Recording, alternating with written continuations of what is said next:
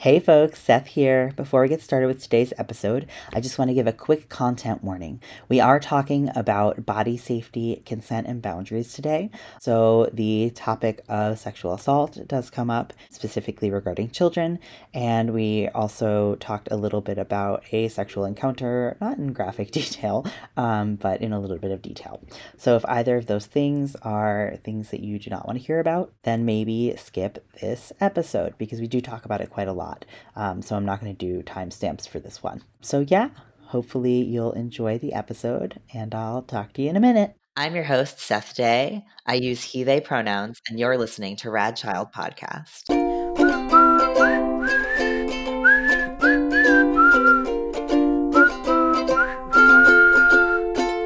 All right. Thanks for joining us for another episode of Rad Child Podcast. So this week we are talking a little bit about consent. And I know we touched a little bit on consent when we talked about sex.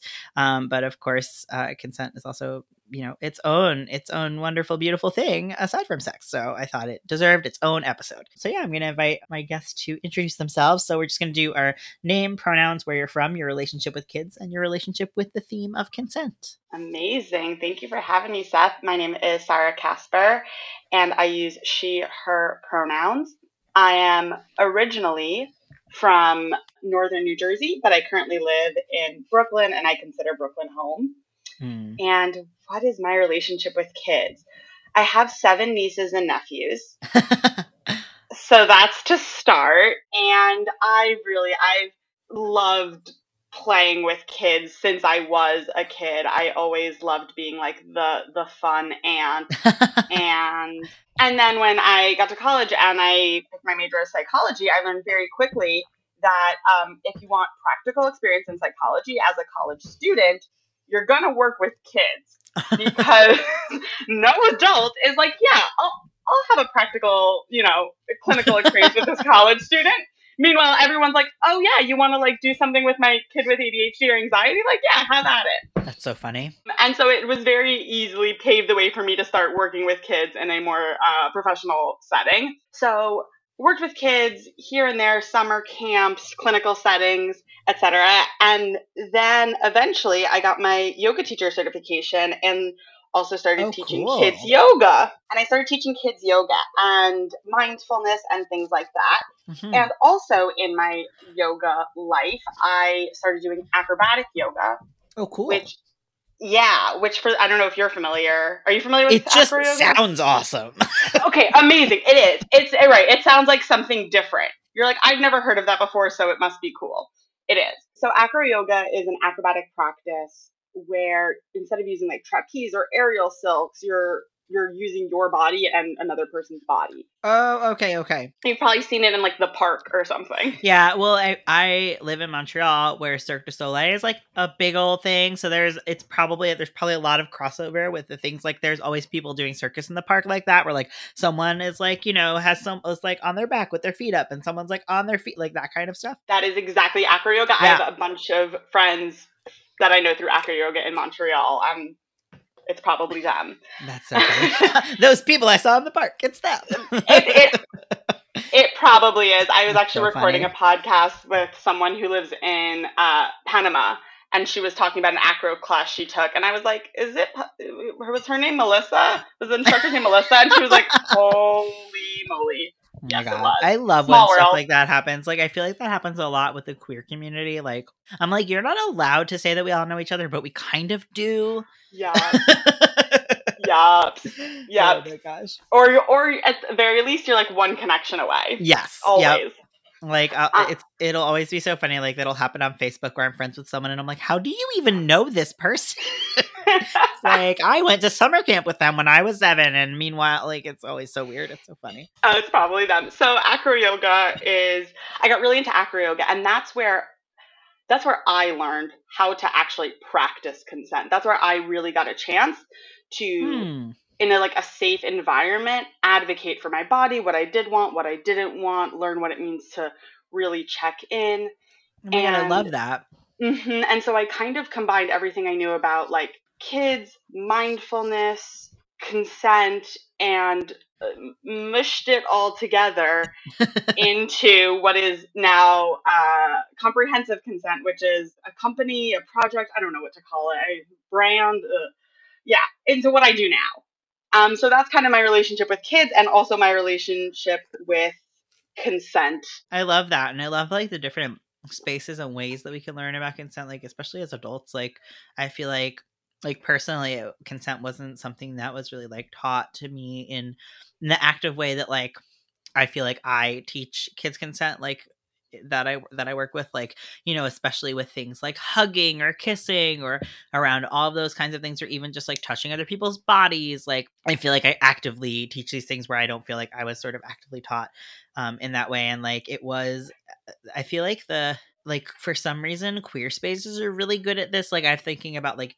like queer dance classes that I've taken, or like movement classes, or like there was a company in New York called Honest Accomplice Theater that I did some acting work with. It's all trans folks and women. And it would always be like we do check-ins of like, how are you feeling today? And like, you know, like, how are you coming into the space? And like, it was very like, or, you know, because it was like improv, it would be like, are you comfortable with other people touching your body like today, like in this moment? You know what I mean? Because sometimes maybe you are and sometimes maybe you aren't. And I think it's so interesting. Like I never thought about that stuff before being in those spaces. And I loved like the invitation to think about and learn about that stuff. I think it's really special. And it's funny, like the different things that we do as adults that like incorporate that kind of stuff is really cool. So before we sort of dive into consent, we talk a lot on the podcast about sort of questions that kids might ask you that kind of catch you off guard or you're not prepared to answer. So I'm curious if there's ever been a time where a kid asked you a question that you just like weren't ready for or kind of caught you off guard. I can't think of one right now, but if I do later, I will circle back to it. Okay.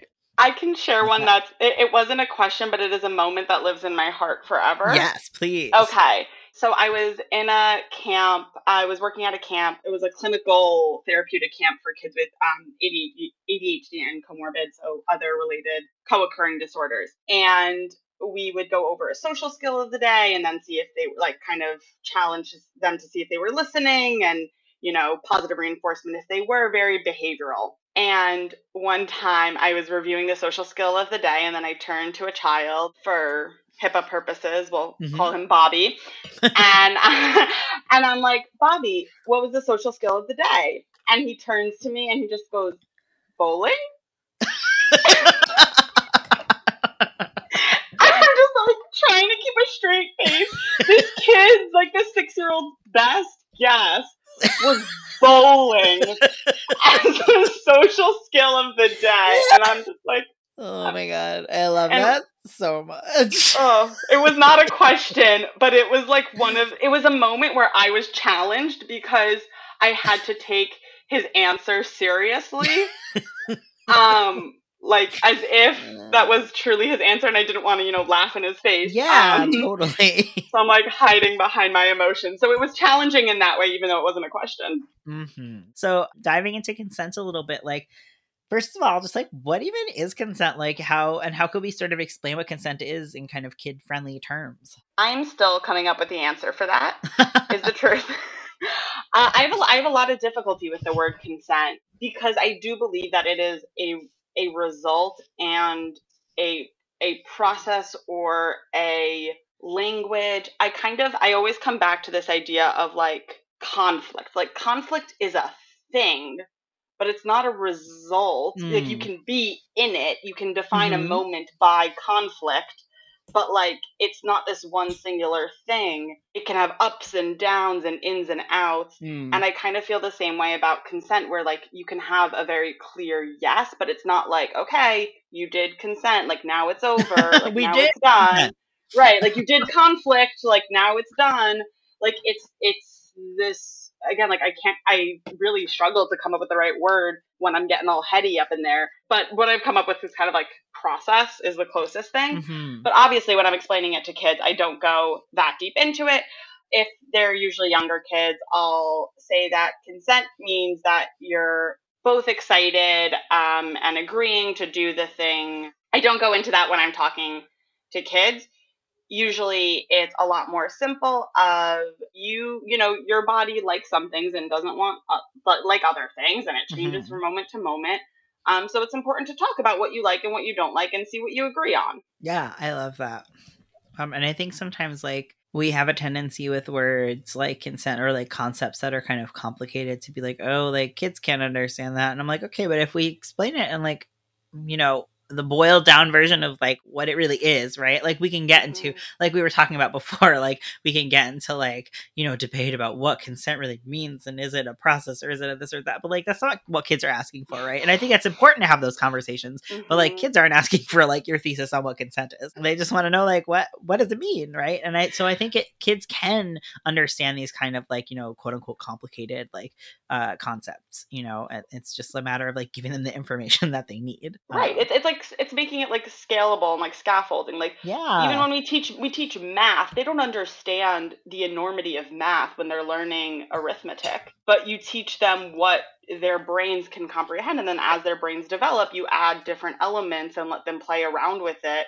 And that's what learning is. That's so funny because I was just doing a recording for our episode about puberty, and the guest that I was speaking with gave the same exact analogy of like was talking about puberty of like saying like we don't jump to arithmetic, right? Like we start with like what are numbers and then like adding and like and so I think it's so funny that like it's a great analogy of like we don't just like scaffolding is so important where we're not just jumping into the most complicated version of that thing. Yep. I like that even better, starting with what is numbers. Yeah, what are your numbers even? I don't know. Made up. Everything's made up. This is now my nihilistic rant about how everything is made up. So going back into consent, I'm curious, like I know you talked a little bit about your experiences with yoga and like consent, but like is that where you first sort of like learned about the concept of consent, or like when did you kind of first learn about it? Yeah, I first learned about it as something that was important for romantic or sexual relationships when I was in like romantic, by the time I was in like romantic and sexual relationships. I don't remember the exact time I heard the word consent. Yeah, totally. But but I definitely didn't hear about it before then. And even when I did hear about it, I didn't apply it to my own life. I didn't fully understand it. Actually, you know what? I have not publicly shared this story, but I'm going to share this story. I think it's a really good story. This is actually where I learned about consent. I was living in Bushwick the first time, and I was on Tinder, and I matched with someone who his profile seemed too crazy to be true. He was he was gorgeous. B, was a fire thrower. What? Like piercings, queer, like literally like the definition for anyone who's familiar with Bushwick, Brooklyn. Like he is the definition of Bushwick, Brooklyn. And we decided, we had breakfast and we're talking and we're chatting, and like I'm not really feeling it, but I am honestly so intrigued by him. And I'm just like, I was just so unfamiliar. I was raised an Orthodox Jew, and I'm like, who are you? Like, what are these rules that you're breaking? And he invited me into his bedroom to like watch TV. I'm like, all right. And so we're sitting on his bed, and he looks at me. He's like, is it okay if I touch your leg? And I am confused. I'm like, why in the world are you asking me if you can touch my leg? Like, of course you can. Like, you're the man. Like, you're supposed to, if you want it, like, just like take control. And I'm like, yeah. And then he's like kind of like rubbing my leg and starts to then like he's like, oh, can I touch like your skin? Like kind of the space between like my sweater and my jeans. And I was like, yeah. And he just started, and he like basically anytime he was crossing what might be a boundary for me would ask. And I love that. I had this one time. And like, okay, is this a kid-friendly show? Oh my God, kids are not listening. Parents are. It's fine. Okay, amazing. This is important information. Okay, so things continue, and then he's like, "Can I use it?" Okay, you can tell me when this isn't. Oh my God, no. Whatever appropriate anymore. Okay, then he takes out a toy. He's like, "Can I use a toy on you?" Or like asks me and then takes it. I'm like, "Sure." I don't even know what he means when he says toy, but I'm just like, sure. And he takes out a toy and then he puts a condom on the toy. And I'm like, what? Like, A, you have a toy, and B, like, you're doing safe sex practices that I don't even understand. Like, this is amazing. And then he's like, can I, like, is it okay if I take off my pants? And I'm like, yeah, sure. He's like, but by the way, just so you know, like, I have 2 piercings. So, like, just a heads up. And I'm just shocked this whole time where I'm like, he is telling, like, he is either, he is telling me / asking me every Yeah. single step of the way. And it's not annoying. When I'm thinking about it, like, these are Yeah. legitimate questions. But I was so not used to it. I'm like, yeah, sure. And then, you know, we're making out and playing around. And then I realize I'm like, I think this is a safe space. Like, I think this is a safe space. I'm gonna ask for something I want. And I knew in my head, I was like, oh, I always like kind of feel good when someone puts their hand or like near my neck. And it's by the way, it's called choking. Um, but like I didn't like I could not say that word. So I was like, is it okay? Would you be interested in putting your hand on my neck? And he was like, yeah, sure. And I was like, oh, I can just I can ask just ask for for that. things. I can ask. Are you freaking kidding me? And I I love literally that. this this is why I haven't told the story. It's not exactly for kids. It's a little bit interesting to hear your consent educator for kids talk about choking, but this was truly the moment where I still couldn't say the word choking, but now I can. But this was the moment where I was like, oh, this is what consent is. It's not this uncomfortable, like, is it okay if I kiss you? Yeah, like it's people feel like it's so clunky and like it really It's isn't. Or like it's not sexy. Like there's this idea that it's not sexy, but like I think it's like the sexiest thing when someone like asks if they can do like I don't know. I think it's so it's empowering. I was awesome. like, oh, I have power and you have Yeah. power. Like, we both do, and we can use it Yeah. to like create something great. And that was the real moment where I was like, oh, I have the permission, like, I have full safety to say no to things and full safety to say yes to things. Mm. And it freaking blew my mind. It completely changed the way my relationship with sex. And at that point, it hadn't yet like manifested into consent as this bigger thing. But in terms of consent and sex, that was definitely a thing. I Yeah. wrote him a thank you note like a year later. Oh my god. I love that. I still have it. It's something that you like touched on really like struck a chord with me, this idea that like because you're like doing something with kids, like you can't also be a sexual being is like so interesting to me. Like I feel like this happens a lot. Like I remember recently there was that whole like semi recently there was that whole story about like there was, I believe it was a teacher who had like an OnlyFans and got fired from her job because she had, I'm like, first of all, I think this is really interesting because, like, if we're in this, like, supposedly majority, like, cis hetero world, right? Like, people are having sex to make, like, where do kids come from in the, whatever people are like, right? Like, they're coming from you having sex in this, again, like, fake world where like obviously kids can come from lots of different places, but you know what I mean. But then you're supposed to pretend that you don't have sex because you have kids, or like it's just if you have sex weird, in the context of a marriage to again a cis hetero person, and it's very vanilla.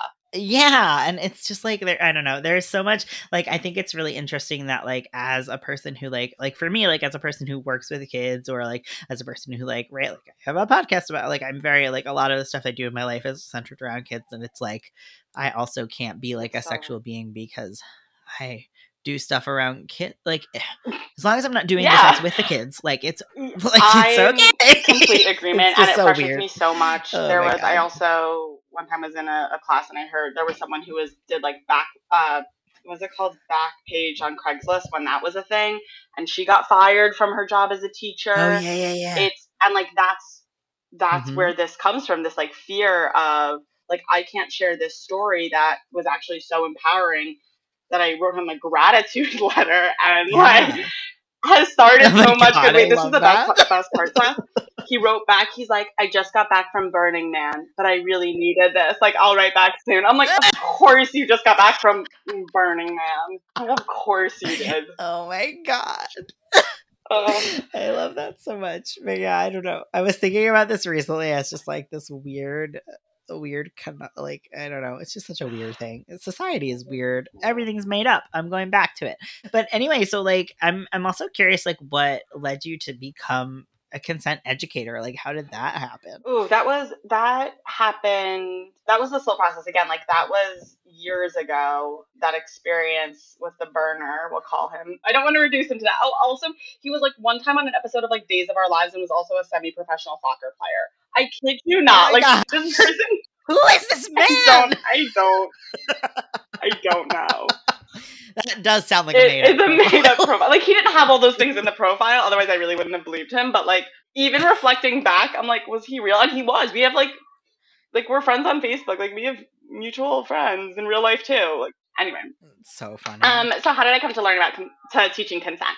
So I think it was there was a few things. The first thing is I mentioned that I grew up like modern Orthodox Jewish, and autonomy was always something that I wanted that I didn't feel like I was getting. I didn't understand why someone else was setting the rules for me, as long as they did not, violate the rights of others or weren't unethical. So that was something that I think primed me for this. The other thing I think that really primed me for this was my education in psychology. I was in a doctoral program and then left it because I was like, I love psychology, but I don't want to be a therapist. And that also like having that psychological mindedness when talking about communication or skill building is hugely important. And then again, that acro yoga piece of like, yeah, and like it can be fun and empowering that. And like it really doesn't have to be about sex, and it allows you to set your own boundaries and again that part that I don't know is talked about enough, and the word pleasure for some reason is very like weighted and has like implications, but like truthfully like in acro yoga, like you can also ask for like, hey, I want to try this trick, do you feel comfortable like doing this with me? And that's amazing because that's how things happen. Or in sexual relationships, like, hey, I want to explore this part of myself. Are you down for the ride? Like, that was not supposed to be a euphemism, but hey. So it was kind of that combination of things. And I had this idea of an acro yoga workshop to teach consent. And it kind of developed from there of acro yoga isn't accessible in like the big way accessible, but also isn't accessible just like of like maybe someone doesn't want to do it. Like it's just not the obvious answer.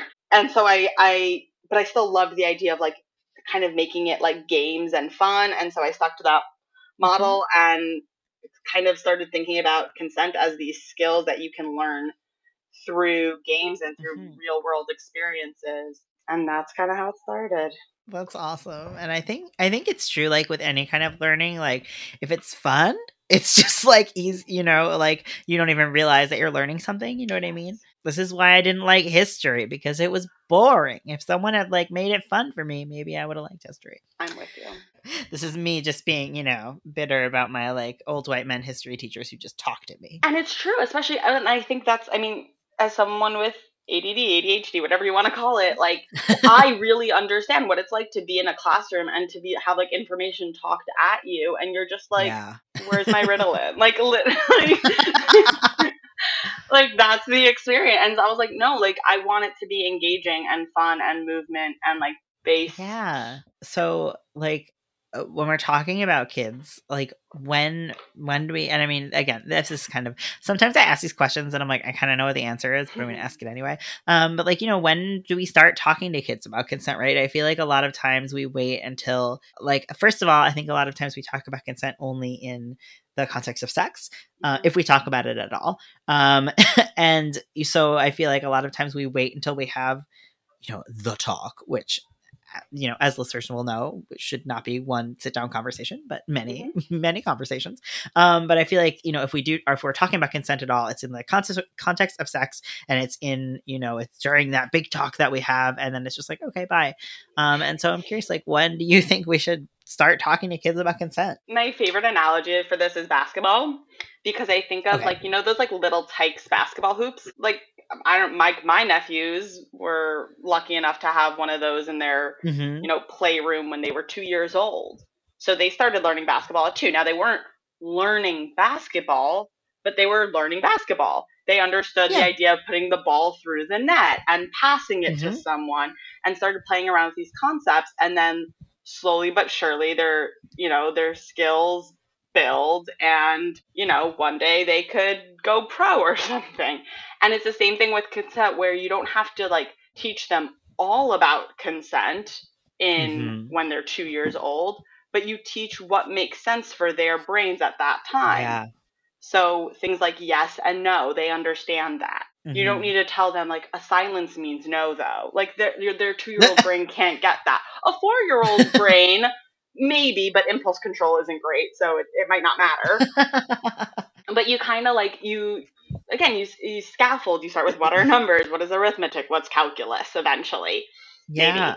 absolutely. Yeah, so Yeah. you Ugh, really can start. calculus. Lol, not for this one. Yeah, so that's what I'll say about consent. You'll build on it as a child grows, as it becomes more developmentally appropriate. Books, and I don't know any songs about consent, but you can make up a song about consent, those kinds of things. It's how kids learn. They don't need to understand the whole concept. They don't need to be good at it, just like your child doesn't need to be good at getting the little Tykes ball into the hoop. Yeah. Yeah, I think that makes so much sense, and it's just in ways I was talking before, it's a matter of I'm with twins, so there are two children around all the time, and even there'll be times where Nora will want to hug Arthur, and I'll be look at his body language. Do you think he likes being hugged right now? Did you ask him if he wanted to be hugged, right? And they don't, they're not they're not great necessarily, or even old enough developmentally to I think get the concept of do you want a hug, right? But modeling that, Mm-hmm. it's eventually just like anything else, right? They weren't, right? I was teaching them numbers before they were able Yep. to count, Yep. and then all of a sudden they were able to count. It clicked, right? And it's consent. Anything is just the same way. It's if we model it and we are explaining it and expecting it, then all of a sudden it's gonna click. 100%. Yeah. Yeah. You count your baby's fingers and toes when they're 2 days old. All right. Your child can't count. They can't understand it, but they're it's passive learning in a lot of ways. It's modeling. Yeah. Yeah, Said it perfectly. yeah, totally. So this is kind of a silly question, but why is it even important to teach kids about consent? Tell me. Okay, so for this question, are you thinking why should we do it at all, or why should we do it when they're kids? Why should people know about consent, or why should kids know about consent? I guess why should kids know about consent, right? Because I think we think about it as this sort of, especially again, it often gets lumped into this idea of it's a sex related thing only, and so therefore why should we be teaching kids about it? I guess so. Yeah. Why do kids even need to know about any kind of consent at all, or why is it relevant to them? I would say it's relevant because we can't define sex. Well, that's Okay. the first. Actually, I should say that's the first answer. So the first answer is there's that old timey idea of sex is penis and vagina sex. That's what sex is. Mm-hmm. Anything else is sin or whatever, or is either sin or is doesn't count, depending on whose perspective you're taking. If it's either the frat boy or the pope, depends, I know, it's so funny. It's But I feel it's one way or the it's one way or the other, where everything is sex, or it doesn't count. Correct. Yep. But obviously that's not true.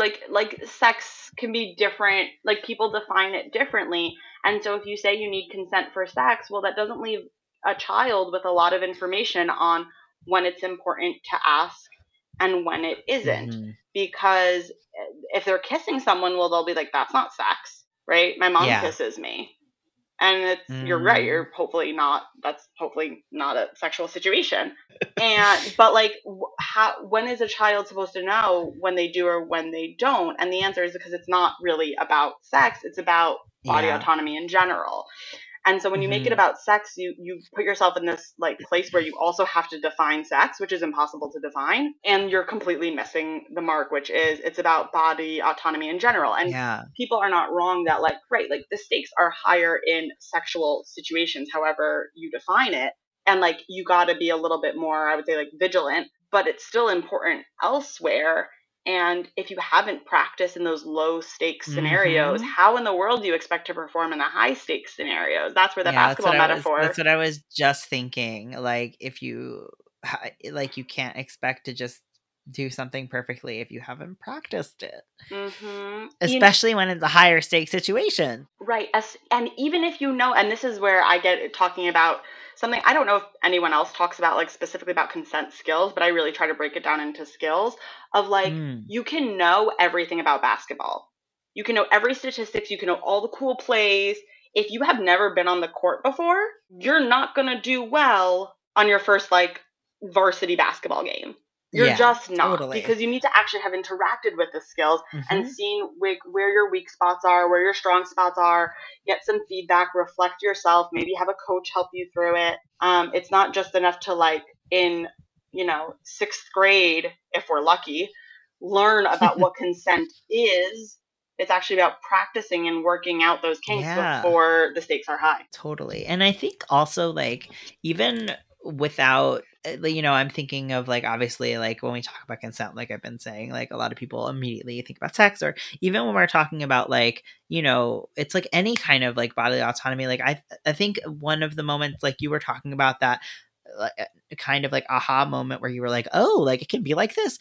That moment for me was actually when I had a gynecological exam with my doctor, and my doctor talked through everything that they were going to do.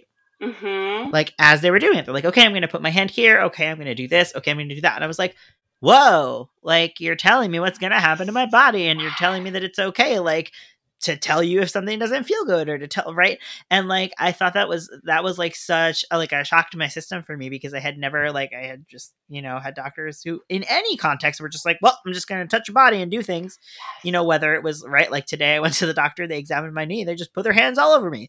They're just like, well, I'm just going to do a bunch of stuff and tell me when it hurts. But like, and so I thought that was so interesting, and like in so many, like another context of consent that like I hadn't thought of before. And so it's just like it's anything, right? It's any time where you have this like bodily autonomy, right?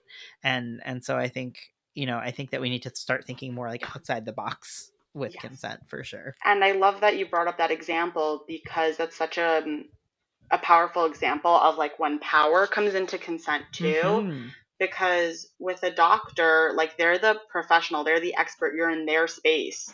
It's really hard unless they ask you and unless they set up an environment that says, I respect your Mm-hmm. boundaries. It's really super hard to be like, excuse me, I don't like that because Yeah. they haven't invited you to say that. Yeah, I think about that a lot. Like I for like physical therapy type reasons, I get massages sometimes. Hmm. And I always think about that. Like I've had, different massage therapists, and like I always appreciate when a massage therapist is like, tell me if I'm using too much pressure or if I'm using too little pressure, right? Because Hmm. I have 100% paid hundreds of dollars for massages and sat through and not liked what they were doing and not said anything because I didn't feel like I could. Yeah. Yeah. And again, it's about practice, right?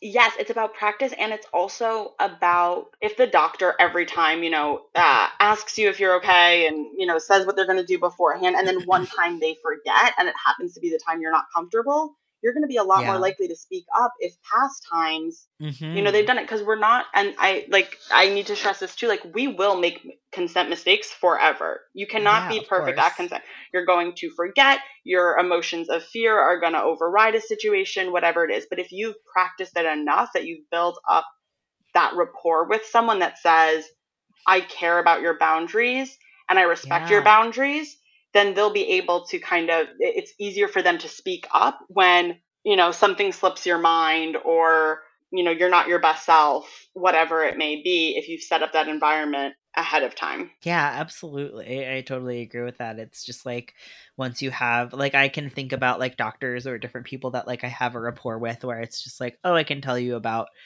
I can tell you if something doesn't feel good, and then doctors where I feel like, or therapists or whoever, where I feel like I can't, I don't have that space because that space was never like offered to me. Like you were Mhm. saying, it's like a power dynamic too. There's Mhm. like a lot of power dynamics I feel like come into play with consent. And with parents, and especially because kids don't hold the power in the either Yeah. parent-child relationship or the teacher-student relationship. if if adults in their life aren't practicing consent with Mm. them, they're setting up that situation where it's like, hey, you have consent but not with authority. And that's Yeah. where you get into issues like Ugh. child sexual abuse, and which is not Yeah. the area that I focus on, but that's like where it happens. Or even issues with like popularity as a power, or like the Mm-hmm. guy is older than you or the woman is older than you, like whatever situation it is, or the doctor is there and you kind of learn, oh, I can say no to someone, for quickness of understanding, like lower than me or maybe equal with me, but if it's someone with more power than me, like they get to Yeah. pick the rules. Yeah, I think that's so important, and even see that like so here in Quebec, only in Quebec, they have this school system where it goes. You're right. You go through your, well, it's not technically 12, but it's essentially like your K through 12 kind of deal. You go and after high school, that's the last mandatory education. But if you want to go to university, in between university and high school, there's something called Cégep, and Cégep, I mean, roughly we kind of just call it college here in English, but basically it's sort of like, for example, if I just wanted to learn a trade, or if I wanted to, like for me, if I decided I wanted to work in a daycare, I could go there and get like a certification to work in a daycare. So you kind of go to get a certification, or to do sort of your pre-university learning, like Oh, it how sounds to, like a gap year. Like I think we would call it like a gap yeah. year. Yeah, essentially, it's sort of like, and also it's great because you get all your dumb stuff that you would do your first year of university, like drinking and doing dumb things. But anyway, my wife is currently, so she already has 2 BAs, and she went back to CEGEP because she wanted to do a graphic design program, and so most of her classmates are like 17. She's 30. Hmm. And so it's interesting because like there was one time where the teacher did something that was not okay, and my wife like called the teacher out, not publicly, but like privately went to the teacher and got into a whole fight with the teacher. We had to go to the dean. It was like a whole thing. But anyway, all that to say that like then the student who basically, like the teacher had said something to a student, my wife went to the teacher like, what you said to that student wasn't okay. Like it made me uncomfortable, and like it wasn't right for you to say that to that student. And the student like is friends with my wife and was just like, yeah, but like I can't tell a teacher that they're doing Mm, something wrong because like they're 17 and yeah. they haven't like, they haven't learned, right? Like my wife who's been through 2 BAs is like, oh, like teachers aren't always right. Yeah. And like someone in authority isn't always right. And so like I feel like this like power dynamic is definitely like super prevalent, and like it's important to teach. Like it's weird because I feel like on the one hand we have to teach kids that like, right, you have to respect your teacher, but also your teacher is a human being and Hmm. like is not always going to be right, and like if something makes you uncomfortable, like you can speak up about it, you know what I mean? Yeah, this comes up with and I think this comes up also with like, I would call them like in quotes, like experts in general, Mm-hmm. where like in sexual situations this can happen if one person has never engaged in sexual activity with like their clothes off before, and the other person has.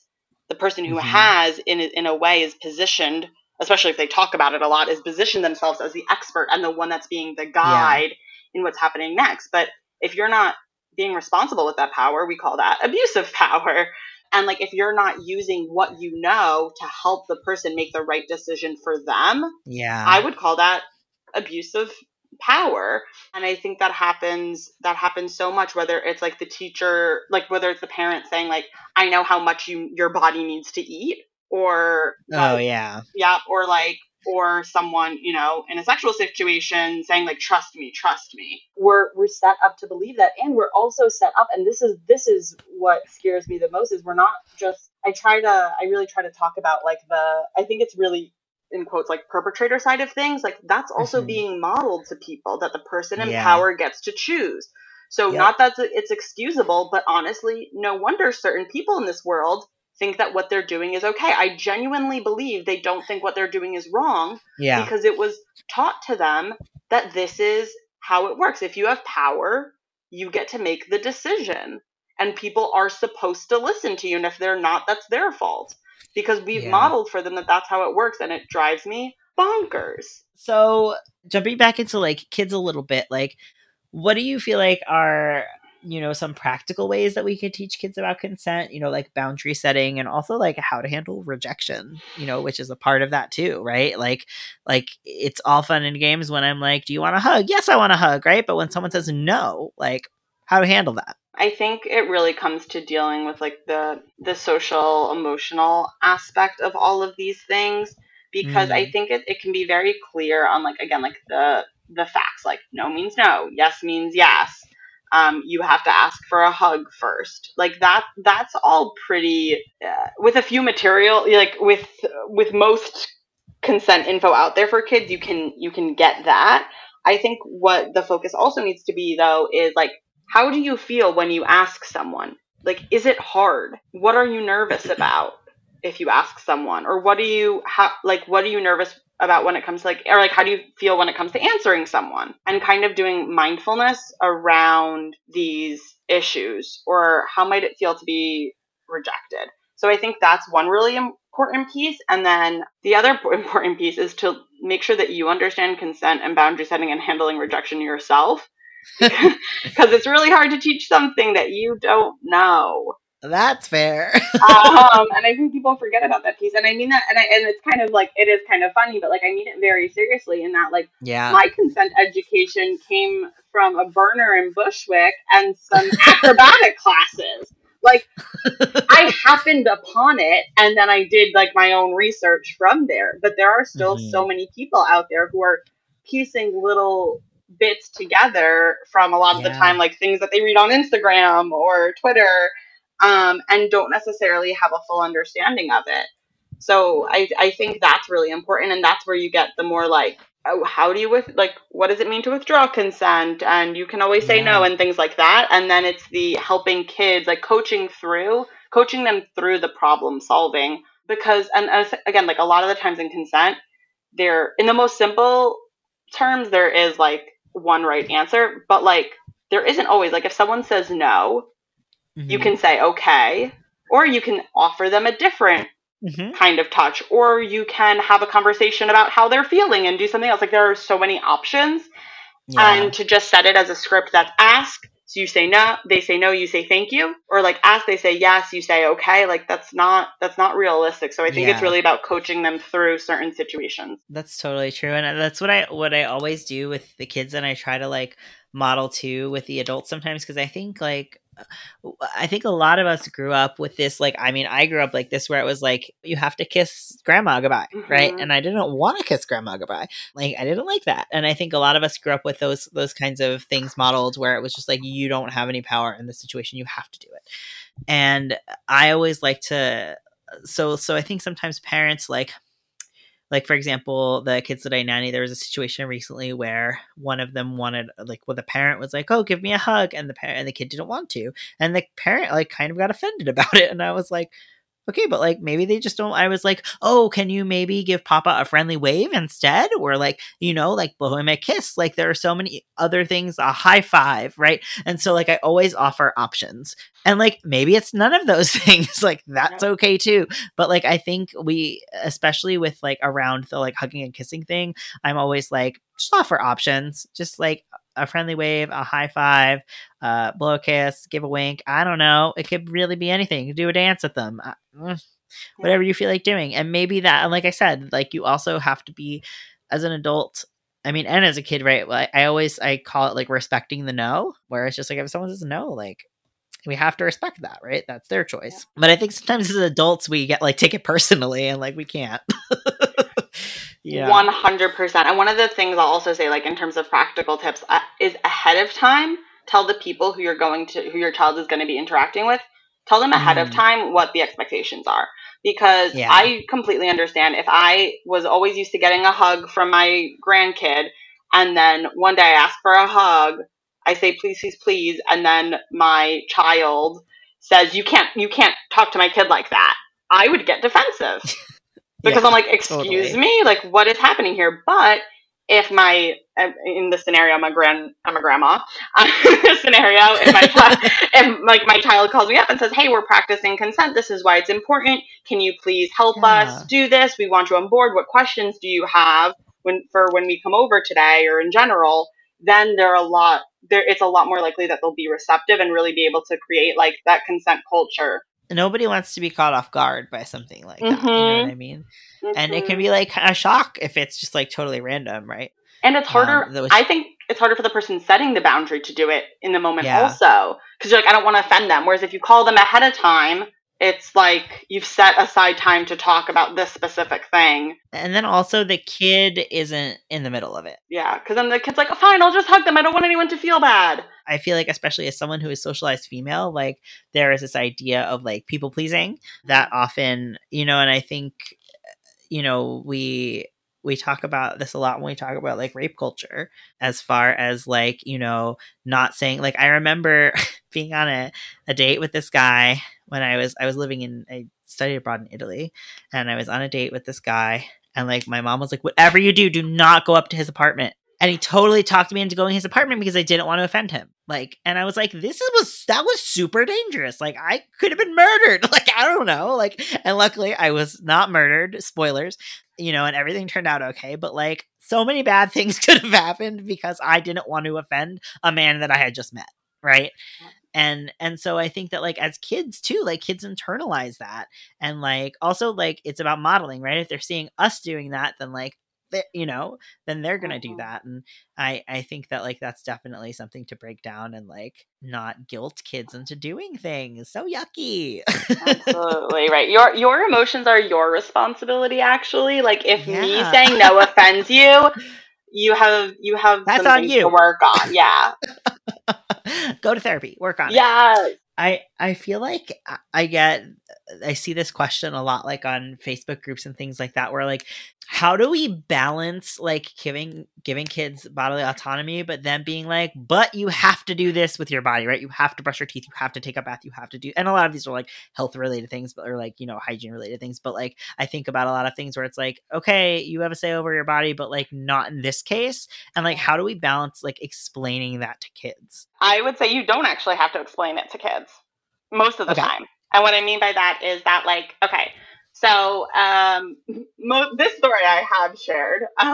Every people who know me may have heard in the past that like I did not brush my teeth for like the majority of my childhood. Like I would lie about it. I would lie through my teeth. Yep, me neither. And it wasn't that I mean, a little bit it was that I didn't understand dental hygiene because, like, no child has the capacity to think that far into the future in that way.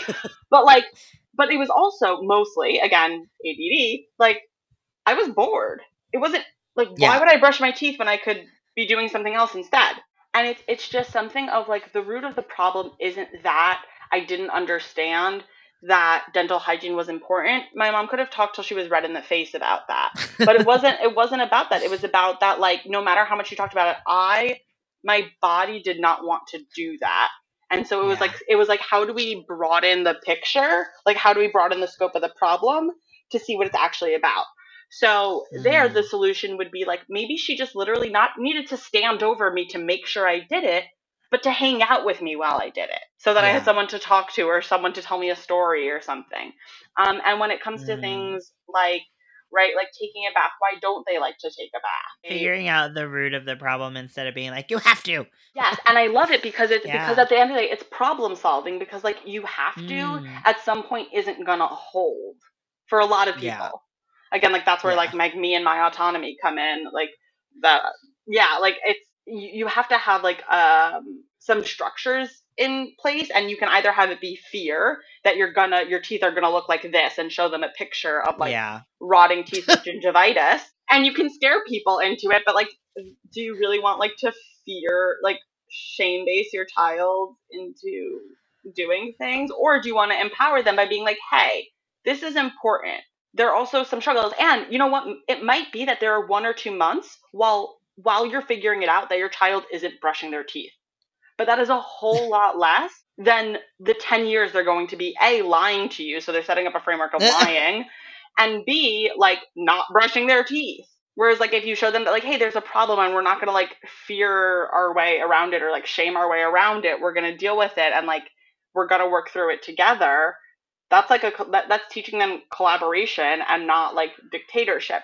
Now, there will be times where like you can't, like with a car seat. Like I am not advocating for you to just let them sit without a car seat until you figure it out. Like no.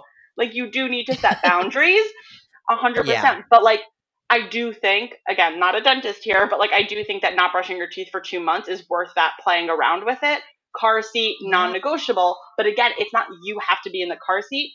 It's my boundary as a parent. It's I can't let you be in this car unsafely, and so I have to put you in this car seat. So it's very Yeah. clear that Yeah. it's I'm setting my boundary, and it does have to do with them, but Mm. it's it has a different feel to it as opposed to I tell you what you have to do. It's here's what I have to do. Yeah, or even like for me, I'm thinking about diaper changes. Like one of the twins really hates diaper changes. And so Mm, what I always say is just like, "Hey, like I know that like right now maybe this doesn't feel good, but like it's going to feel a lot more not good if you have like a yucky diaper all day, right? It's like something that we need to do to yeah. like be healthy and like be I want you to be comfortable. Like this is about you."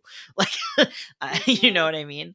And I feel like it's also different with like younger kids, like very young kids. Yep. Um as opposed to like if they were 4 or so. Yeah. Although I hope they'll be out of diapers by the time they're 4, but I don't know. Potty training hasn't been going well, so what do I know? So before we start to wrap things up, I'm just curious. I know obviously you've given us lots of advice, but if you could sort of give like one important, piece of advice, parting words for grown-ups about how to have these kinds of conversations with kids about consent, what would it be? I would go back to the metaphor about like, or kind of the similarity I talked in the beginning about how sometimes I think about consent like I think about conflict. Like there's no necessarily like right path to Mm-hmm. do conflict. And no, I think everyone in the world agrees that like they are going to mess up in conflict at some point in their life, and they're going to raise their voice, or they're Mm, going to gaslight, or they're going to do something when they're not being their best self. And that's the same thing with consent. And so it's so important that it's not taught as consent as this scary thing and you have to do it right all the time. Yes, no. It's very much like it's a practice. It's a how we want to relate to each other. That's how it should be introduced for kids so they get comfortable with it. Obviously, like I would change that framing once it becomes like more sexual. Like yes, you will still mess up, but I have more things to say about it. Um, but when it comes to kids, it's really understanding of like, oops, I forgot to ask. Whoopsies, like now, how do I make it yeah. better now? And kind of playing in those mistakes and also realizing that it's so important to model those mistakes and model accountability because that is a huge part of consent too. I'm thinking about like restorative justice work and how it's not about like Mm-hmm. it's sometimes in a very small way, right? With like kissing a kid on the forehead without asking. It's not, it's not a big deal and gaslighting them like that, but rather saying, I made a mistake. Like owning up to it and taking Yeah. accountability is huge. I think Yeah. that's so important as adults to be able to say, and we talked a little bit about this on the puberty episode of like, if you just kind of, right, if you're in a moment and you blurt out something or whatever, like you say something, you can go back and be like, you know what, that thing I did, it wasn't great. And like, I'm sorry. And like, I want to like, here's what I would have liked to say in that moment or would have liked to do. Right. And like, I think that's 100% like okay. And it's important to be vulnerable with your kids and let them know that like you're a human person and like it's okay to make mistakes. Cause like, how are they going to know if you're saying, oh, it's okay to make mistakes, but you're not modeling that? It's the same with everything, right? Like, we need to be modeling the things that we want our kids to do. As we wrap up, I'm just curious if you have any like resources, about consent for, kids, adults, aside from your own work, which we're going to talk about in a minute. Yeah, when it comes to teaching consent to kids, well, first I would say the basis of any consent education with kids must also include sexual abuse prevention, and that is not something Mm-hmm. I do. But I know, but my favorite resource for that is her name is Rosalia Rivera. She's at consentparenting.com or at consentparenting on Instagram. There's another organization that I'm thinking of. It's Stewards for something. Stewards for Hope. I might be getting that wrong. but they also do sexual abuse prevention. So that's something that's important for Mm-hmm. people to know. In terms of consent in general, there are so many great books. Recently, I got this book called like Don't Hug Doug. There's a Yeah, book. I've heard about that one. I heard good things. Yeah, it's so cute. Risi no Kisses is like, I don't know how to pronounce it exactly, but it's like Risi no Kisses, but I think it's supposed to like rhyme. Janine Sanders, spelled Jayneen. She hopefully is going to be our next guest on this episode, but she got back to me initially, and then I haven't heard back from her in a couple of days, so I'm crossing my fingers. That's hilarious. Yeah, she has a bunch of books out there. So that's what I would say in terms of resources for little kids. There's a lot. Yeah, there's a lot of really good stuff. There's also a lot of bad stuff. But I think that Janine Sanders stuff is generally really good. And there's also there's like some cute. There's even some cute board books. Like there's like C's for Consent. It's like a cute little board book. Yeah. Like even for like young kids, there's like stuff for all ages. So definitely, I feel like that's also, I love books as a way to like foster conversations and like start conversations about stuff. And of course there's ones like C's for Consent. It's like very on the nose, but there's also like stories about that, right? Like there are plenty of stories that also like have a narrative, and then you can be like, hey, like, ask questions about it, or be like, that person did this, and like, how do you feel about that, or whatever. Yeah, or even TV shows, because there are so many TV shows where like people are interacting, so there could be hugs, there could be kisses, and if you preface the TV show with like, right, like you get extra screen time, like I want to talk about, but like seriously, like I want to talk about That's so consent, funny. like let's watch this show together. And then so That's you're not true. being annoying by interrupting, like that's kind of part of the deal ahead of time, and then you can talk about it, or maybe not interrupt the show during, but afterwards, talk about it and rewind and go back to it and have conversations there. Again, it depends how old they are. Books are probably better for younger ones, but as they start getting older, TV shows are great for teens. Movies are incredible for that. Yeah, I love that. And I love also, like, I mean, I guess, like, it would depend on the kid. And, like, I'm sure there are kids who'd be like, stop pausing my show to teach me things.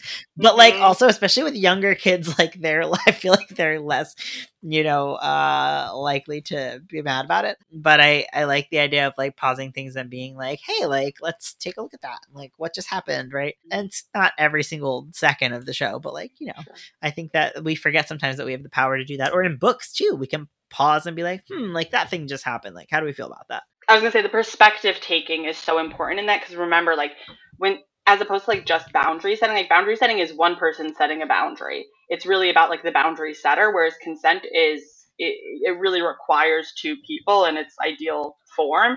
And so it's not just about like the ask and the answer. It's about like the interaction during, and it's about if there was a rejection, how the person handling rejection feels, how the person who gave the rejection feels, like fostering empathy around all of those roles, because presumably at some point in our lives, we're all going to have these different roles, and kind of preparing for those situations. This is like a great way to prepare for those situations. Yeah, absolutely.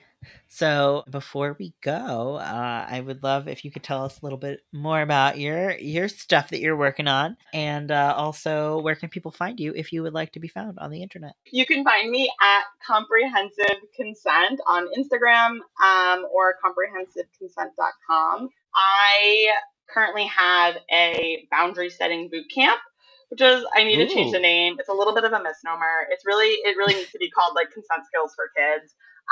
It's very much it's lessons for parents to do with their child, but it's very much based in mindfulness and activities, and in like, I mean, if you see anyone listening to this can, I hope, maybe like get a vibe for my personality. Like, I'm fun. I like fun things.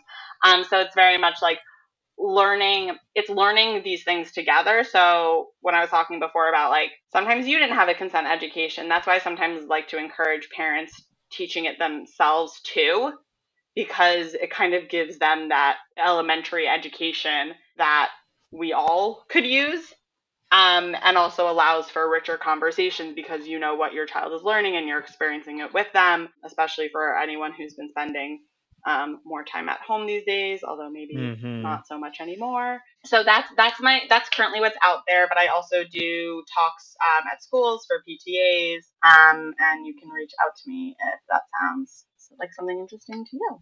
Awesome. Well, thank you so much for being here. It's been so much fun. So much fun.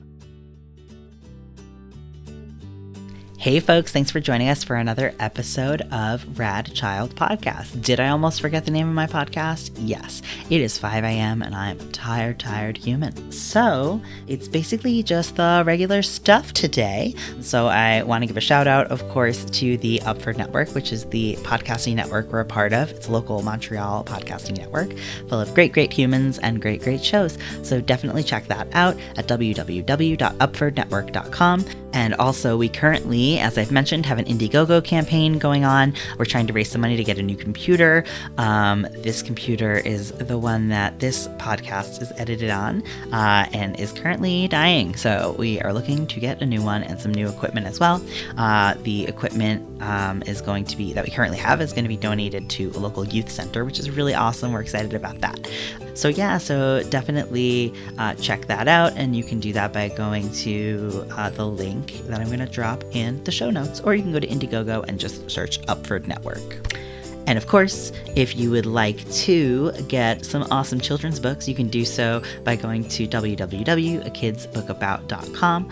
And if you'd like a discount on those awesome children's books, you can do so by using the code 2021RADCHILD. Yeah, and then it's just, the where to find us and all that good stuff. So if you haven't found us yet, which I'm assuming you probably have because you're here, you can go to www.radchildpodcast.com to find out more info and stuff like that.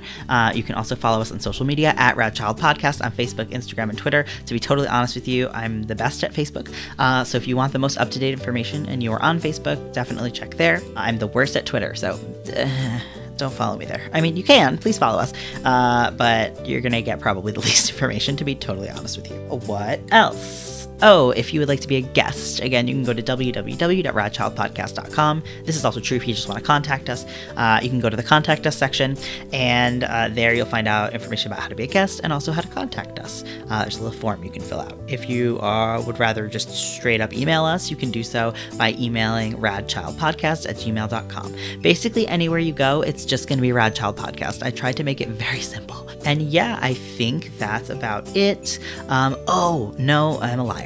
The last thing is that, can you tell that I'm doing this without having taken notes today? I'm all over the place. The last thing is that if you would like to support us with a monthly donation, you can do so by going to patreon.com and searching for Rad Child Podcast. And there, like I said, you can make a monthly donation for as little as $1 a month, and you get rewards for $1 a month. Like, that's $12 a year. That's wild, guys. You can get things like bloopers. You can get things like care packages. We have something called Seth's Picks, which is where several times a year, depending on what tier you are, I send you like awesome things like kids books, toys, just things that I think are like really cool. Books for adults about parenting or child rearing, things like that. So yeah, there's a lot of really fun rewards. Definitely check that out. And you can do that by going to patreon.com and searching for Rad Child Podcast. All right, I think that's it for me. I'm going to hand it over to Rebecca and Crystal, and we'll get back to the second half of the show. Do you wish more picture books truly reflected your family's values? Have you ever thought you found the perfect book, but when you got it home, it completely missed the mark?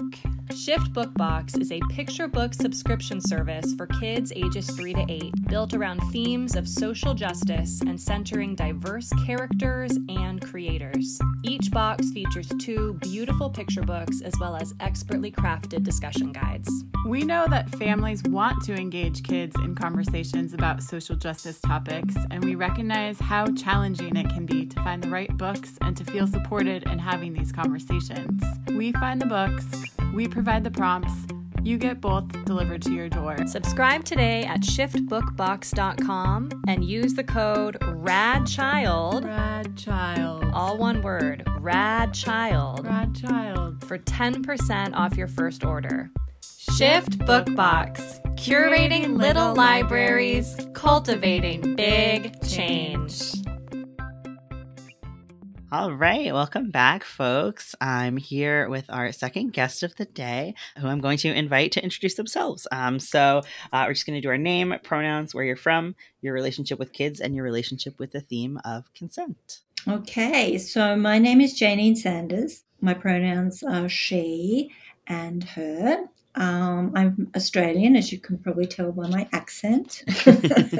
Gives me away every time. I live outside Melbourne in Australia. I live with my family on 27 acres, and I've always kind of worked from home, which has been really lovely as we were raising our children as well. I have 3 daughters, and they have all left home and live in the city. So my relationship with children, okay, so I'm actually an early years teacher, but I haven't taught for a couple of years now. And of course, I've got my husband and I have our 3 daughters as well. So we've always shared the child rearing, that we are a very gender inclusive family, and there are no roles between us. And so, I've been a teacher for a long time now, so very long time. But I always say good teaching doesn't really change. Like, we have all different styles of teaching now, but I think creative teaching, listening to children, being empathetic, telling them they matter, and understanding them doesn't change over the years. So, yeah, absolutely. Yeah.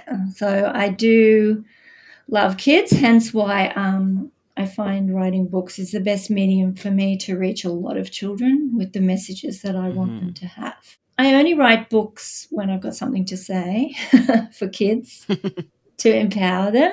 So that's really great. So I can reach a lot of kids that way.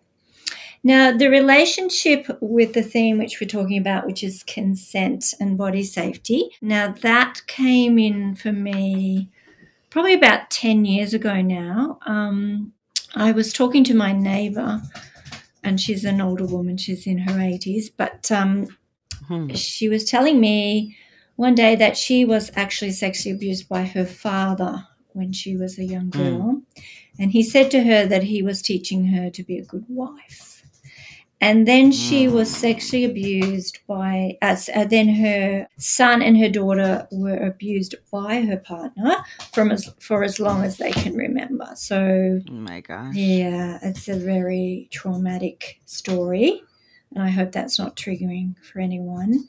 But No. I made a note to put a content warning. Okay, great. Thanks, Sid. Yeah. So when we got chatting about this, and she was very open with me, because I am not a survivor of sexual abuse, but I do feel that we need to give children more of a voice, and I'm not afraid of the topic. So I decided that I was on the parent school council at school for my children.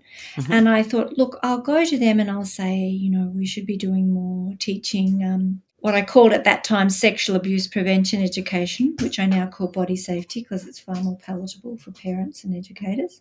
Yes. And it doesn't involve sex, so therefore it's a misnomer really.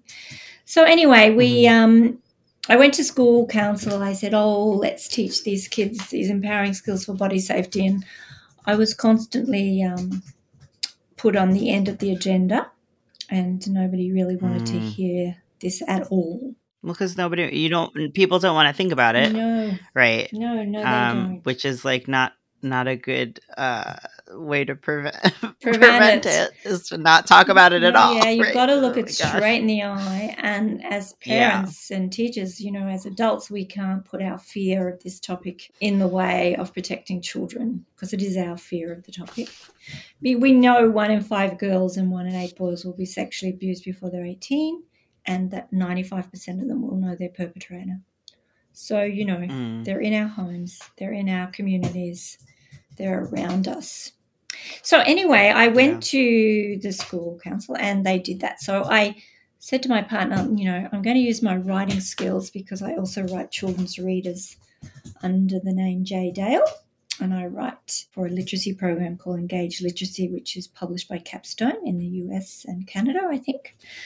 So anyway, I thought I'll use my writing skills and I'll write a book that opens up this topic and helps kids understand the topic So that was the first book in this space called Some Secrets Should Never Be Kept. So this particular book, I thought about it a lot, but I did kind of write, it did come kind of instantaneously to me in a way because I wrote it in a fairy tale setting. So it's about a brave little knight. And I felt that fairy tales last forever. They don't become outdated. And also children identify with the little boy, but it is happening kind of in a faraway land. So if a child was being sexually abused, it was sort of happening to this other little boy in this sort of fairy tale land. Whereas children who have never been sexually abused, this book is just like any other story. They just think, oh, wow, you know, they have a lot of empathy for the little boy. But for children who have been sexually abused, we often do get disclosures from this particular book. That kind of happened, and what I decided then was once I had written that book, I thought, well, we'll need to get a publisher for that book, and I'm in publishing, so I'm sure to find a publisher. But nobody wanted to publish it. Yep. So then right. My husband and I decided that it was such an important book. We took out a loan so that we could publish it ourselves. And we went to 3 different illustrators before we finally got an illustrator, Craig Smith, who said he really loved this book and felt very passionate about this book and one of the best things he's done. And that's what you want with an illustrator, you know? You want someone who feels passionate. It was really special. So that was about 10 years ago. But and that book has been, I don't know how many languages now, and maybe 10 or 12 different languages. And oh, that's awesome. Yeah, and it's used by a government organisation in New South Wales when they take it out with social workers to different kids in foster homes or whatever, and when they're worried about children who they think may be being sexually abused, so they actually use it to help them disclose. So that's really awesome. Great. That it's being used in that way. Yeah. So then from there, just the rest of the story is that I thought, okay, as an educator, I can't just write a book. I need to do lesson plans around it.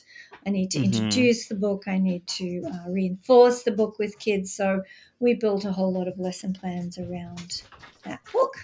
And then the rest of the book started to grow from there because, like I said to you, once I've got something I want to say, I put it into a children's book.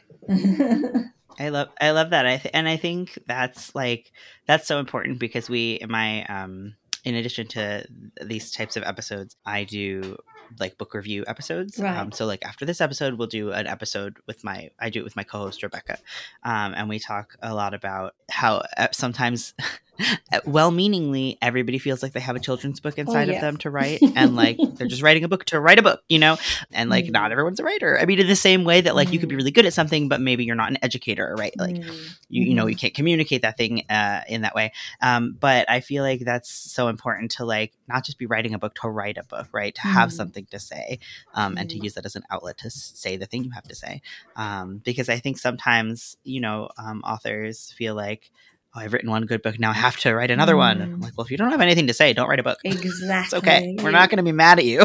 That's exactly right. It's a medium. Children are often very much visual learners. So it's a perfect a medium for parents and teachers to talk about tricky topics. And so, you know, writing a book, it has to have meaning. Like I don't write books about, you know, a rabbit or something like that. I write a book about that, you know, where I want to give kids and adults in a way a message. I was going through the bookshelf of the kids that I nanny. I was just like, this is how I channel my anxiety. I was like having anxiety one day and I was like, I'm going to just go through the bookshelf and do a purge. And I went through and, you know, took out books that were too young for them and books that I felt were like problematic or, you know, just they had been donated, like given a lot of books by whoever, you know, was just like, oh, you have a kid. Here's some books for my kid. Right. And so they had outgrown a lot or whatever. And I wanted to get them some good ones. And as I was going through, I was looking at a lot of the books and I was just like, what is the point of this book? Like, it's just like, it's a hippopotamus with a belly button. And I'm just like, I know this is like, not to say that there's no room for silly books. There's definitely room for silly books and kids love silly books. But some books I'm just like, why does this book exist? just, I'm a big purpose in books person. And I think, for a lot of, for some kids, they like a variety, and, they like to hear about other kids trying really hard or showing kindness and empathy, or they like a silly book, like you said. But they certainly need books where we're talking more in that area of social emotional intelligence and gender equality. Absolutely. That starts at the very beginning. We have to have books that are more, like I remember one of my books is called Pearl Fairweather Pirate Captain, because I was teaching a little group of kids, and I just couldn't find a book about a girl pirate, and I'm like, okay, let us think about that. So I decided that, we definitely needed to do some work in the gender equality space, and diversity in children's books, lots of different diversity and different types of kids with different racial backgrounds. So I'm very, very conscious of that in the work I do. Like, I pick the illustrators to match my text. I decide the characters and the racial mix and the gender mix. And I have a book called Who Am I Am Me, which is a gender-neutral child called Frankie. And basically Frankie does all these kinds of different things. And then in the end, we say, Frankie says, lots about me, like, am I a girl, am I a boy, who am I? And I am me. Simple as that. Just, not putting labels on people, not genderizing people, and just letting kids be who they are. We don't want them into boxes. Yeah, I think that's so important. Even in books where it will be a kid who maybe the illustrator intended to be a girl or a boy. If that kid doesn't have pronouns, I will use they them pronouns. If there's a kid in the background, I'll be like, hey, look at that kid, they have a cool dress on, right? Or whatever. Like, I will not gender, so even like taking it further, like, we don't yes, it's awesome. Like, I love that concept, and I think it's like, we need books where there are explicitly characters that are, on purpose, right? We don't use pronouns, or we're not gendering them, or whatever. But I think it's also important, like, to remember that we can just use that in regular life too. If we see someone on the street, I'll be like, hey, look at that person. They have cool hair, right? I don't need to say he or she, like, unless I know them and I know their pronouns. Yeah, exactly. Yeah. But anyway. And it's funny how people assume, like, I have another book called You, Me and Empathy, which has a little child in it, and everyone assumes that the child is a boy. But I never said that. I never, ever said that. Even in the discussion questions, I don't have that. So why do they assume that the child is a boy? I don't know. As a trans person, like, I feel really strongly about, like, the other day, and I never get offended when adults ask if I'm a boy or a girl, I get offended because I'm like, you're a stranger, you don't need to know what my gender is. But when kids ask, I'm never offended because they're just curious. Exactly. They're just like, oh, I've never, like, and I could tell the other day we were waiting, I was on with the kids and we were waiting online for ice cream. And there was this little kid in front of us, and I could tell they were, like, doing the scan. They were like, okay, they have a ponytail, but they have, like, a beard, but they have nail polish. And they were, like, trying to, like, put all the pieces together of my presentation. And then they finally asked me, like, are you a boy or a girl? And the mother immediately was like, he's a man. And I was like, oh, that's actually a really good question. It's really good to not assume people, like, I'm always like, it's really good to not assume people's genders, right? I have sort of this answer that I always give. But, the parents, I feel like instinct is to always be like, oh, they're this, or like, shh, don't say that. That's rude. And I'm like, it's not rude. No, and we've got a long way to go. Like, we do. Yeah. Like I said, you asked me a question about one of my books, why I say boys have a penis and testicles and a bottom, and girls have a vagina and a vulva, etc. And I went back to some educators myself and asked them, because they'd had the same thing happen, and I talked to gender collectors. I didn't talk to Gender Collect, but a friend of mine did, and they were sort of like, when they're little, say maybe 8 and below, that it really is kind of more black and white for them right then, and that the question will come up, well, if you say some children have a penis, some children have a vagina, they'll say, well, what do I have? And then it's kind of like, it's a tricky situation. It's really tricky. So I got some instruction on that, and they were saying 8 and below, to label a boy and a girl. So I still think we've got a long way to go, but you certainly got me thinking about that as well, which was great. Even at 61, I can keep thinking about all this stuff. That's for sure. Right. My daughter told me my daughter's friend told me the other day that I was woke. So there you go. That's good. Is that good? There you go. Yes, that's a good thing. That means you're like up on the kind of like social justice things and these kinds of like gender things, you know, this kind of stuff. Like you know what's going on. Yeah, I do. I do, and I'm very open to everything. So yeah, that's awesome. Yeah. Yes, that's a good compliment. Oh, good, wonderful. So, I mean, we've already been chatting quite a bit, but I have the same question that I ask every episode, every guest, just because we talk a lot about these kinds of like tricky topics and like questions that kids might come to us with that kind of catch us off guard. So I'm curious if a kid has ever asked you a question that sort of caught you off guard or you like weren't prepared to answer. Oh golly, I've been thinking about this a lot. And I don't think I've got anything specific because I'm the kind of educator who will work out to, I will, like you, I don't mind any questions about anything at all. So I don't know that certainly I would always be prepared to answer the question as the best that I could. But a funny question, I don't think I've ever been. I tried to think about it, and I don't think there's anything that I ever haven't answered or was really strange. No, so I'm sorry to disappoint you, but I don't think I That's okay. anything. It's funny. Sometimes the answer is no. Sometimes the answer is all the time. Like, yeah, no, it's okay. I don't really have.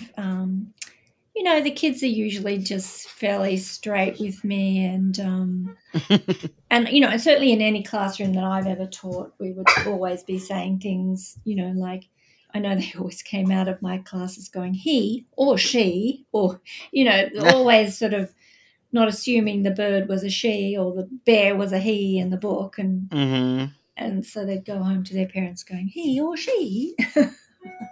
Well, you know, I think that's so interesting because I find like I catch myself doing this where we like if we don't know, like let's say I see a pigeon on the street, I'll be like, oh, what's he doing? And like we gender everything male. We do, and it's really interesting. Like I always make an effort to try and like when I sing Old MacDonald, I use she her pronouns. Yeah.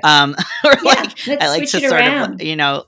Yeah, like, or if I see an animal, I'm like, I should use they. I don't think this animal has a concept of gender or pronouns, right? Like, no, and I mean, what you know, we keep doing that all the time, and teachers are the worst. I'm sorry, teachers listening, but you know, but once you point it out to them, once you say like, you know, you're telling boys to line up there and girls to line up there, or you're telling the boys to go out and clean the bins or something and the girls to clean the board inside or the kitchen area, and you know, once you point it out and go, oh my god, I'm genderizing everything, and then we actually do, because you know they're with kids 6 hours a day, and if they're constantly doing that, you know, putting all the girls over there on the pink rack and all the boys over there, then you know society is staying much the same as it is, which is not what we want. You know, we want to see change. Yeah, absolutely. We want to see inclusiveness. Well said. So I'm curious sort of how you would explain the idea of consent in kind of kid-friendly terms. A kid ran up to you and was like, what is consent? Like, you know, what would your answer be? My answer would be consent is a very important word. That's what I would say. It'll be one of the most important words you ever learn. And it means that people have to ask if they want to come into your personal space, what we call your body boundary, and that nobody can come inside that body boundary without asking for your permission or asking for your consent. Yeah, that would be how I would begin.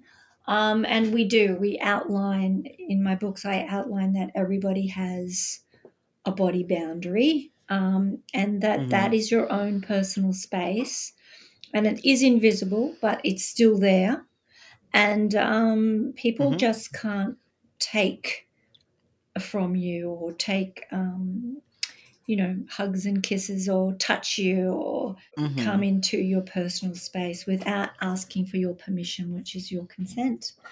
So I guess that is the best way that I can explain it. Yeah, I love that. And I love the idea of a body boundary. Mm. And the idea that, like, just because you can't see something doesn't mean it's not real, right? Exactly. Like, it's very real. And I think there are some adults who could learn about body boundaries. They could. Even. They absolutely could. Oh, Do you know, funny thing was, one time I saw that, Google came up that my name was somewhere, and it was for my book called No Means No.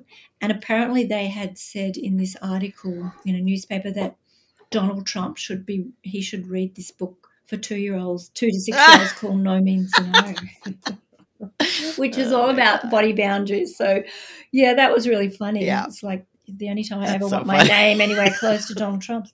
That particular book, No Means No, is all about consent, in that, if a child doesn't want to hug or kiss someone, that they have the right to say no, or give them a high five or a bump elbows. Their voice is important, their needs are important.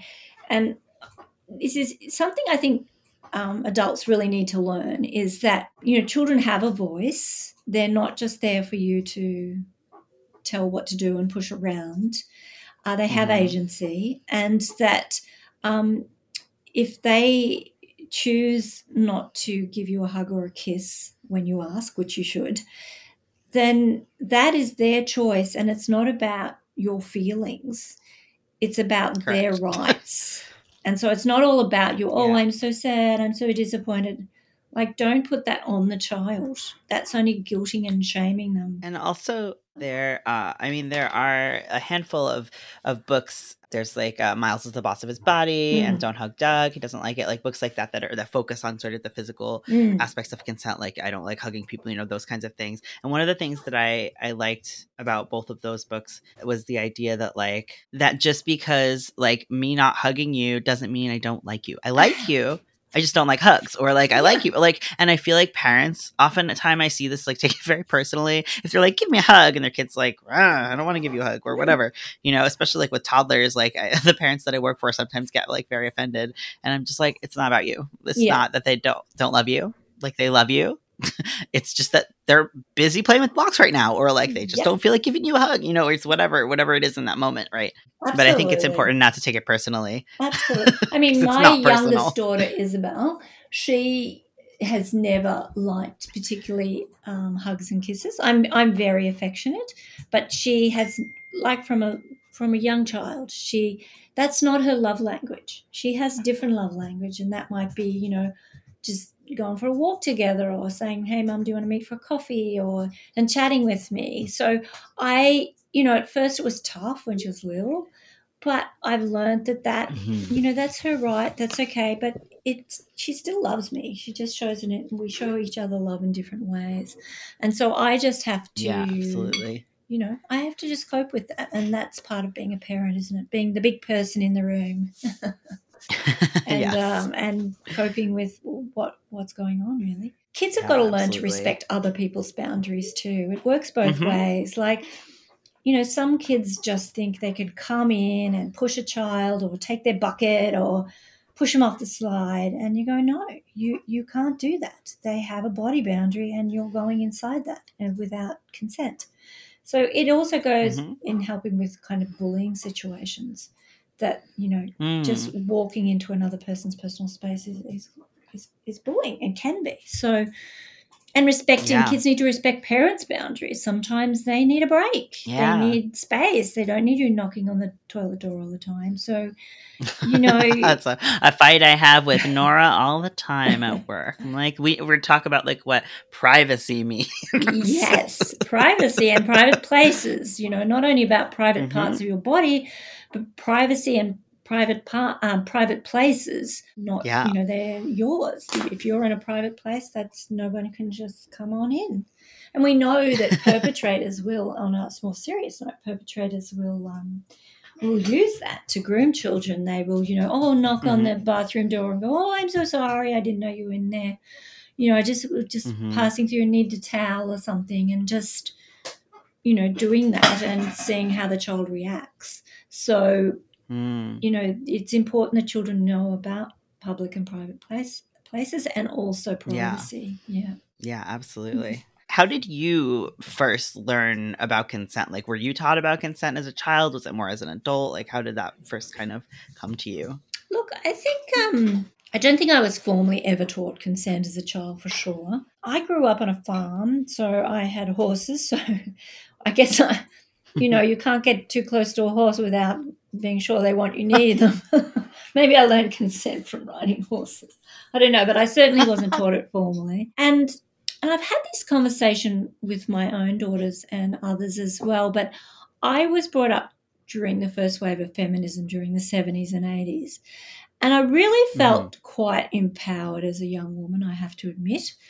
And research has actually come out in Australia that they're saying men over 55 are often more respectful for women and talk about consent more than men under 55. And, that would probably be my experience, that when I was growing up in the 70s, 80s, we really, there was nothing that we couldn't do. And the men in our lives were friends, they were good friends. And in my case, maybe I was lucky, but quite respectful. So I personally think this idea of consent and sexual assault, particularly with teenagers and young people, I actually think it's on the rise. And that would be based around a lot of pornography where there's no consent whatsoever, and social media.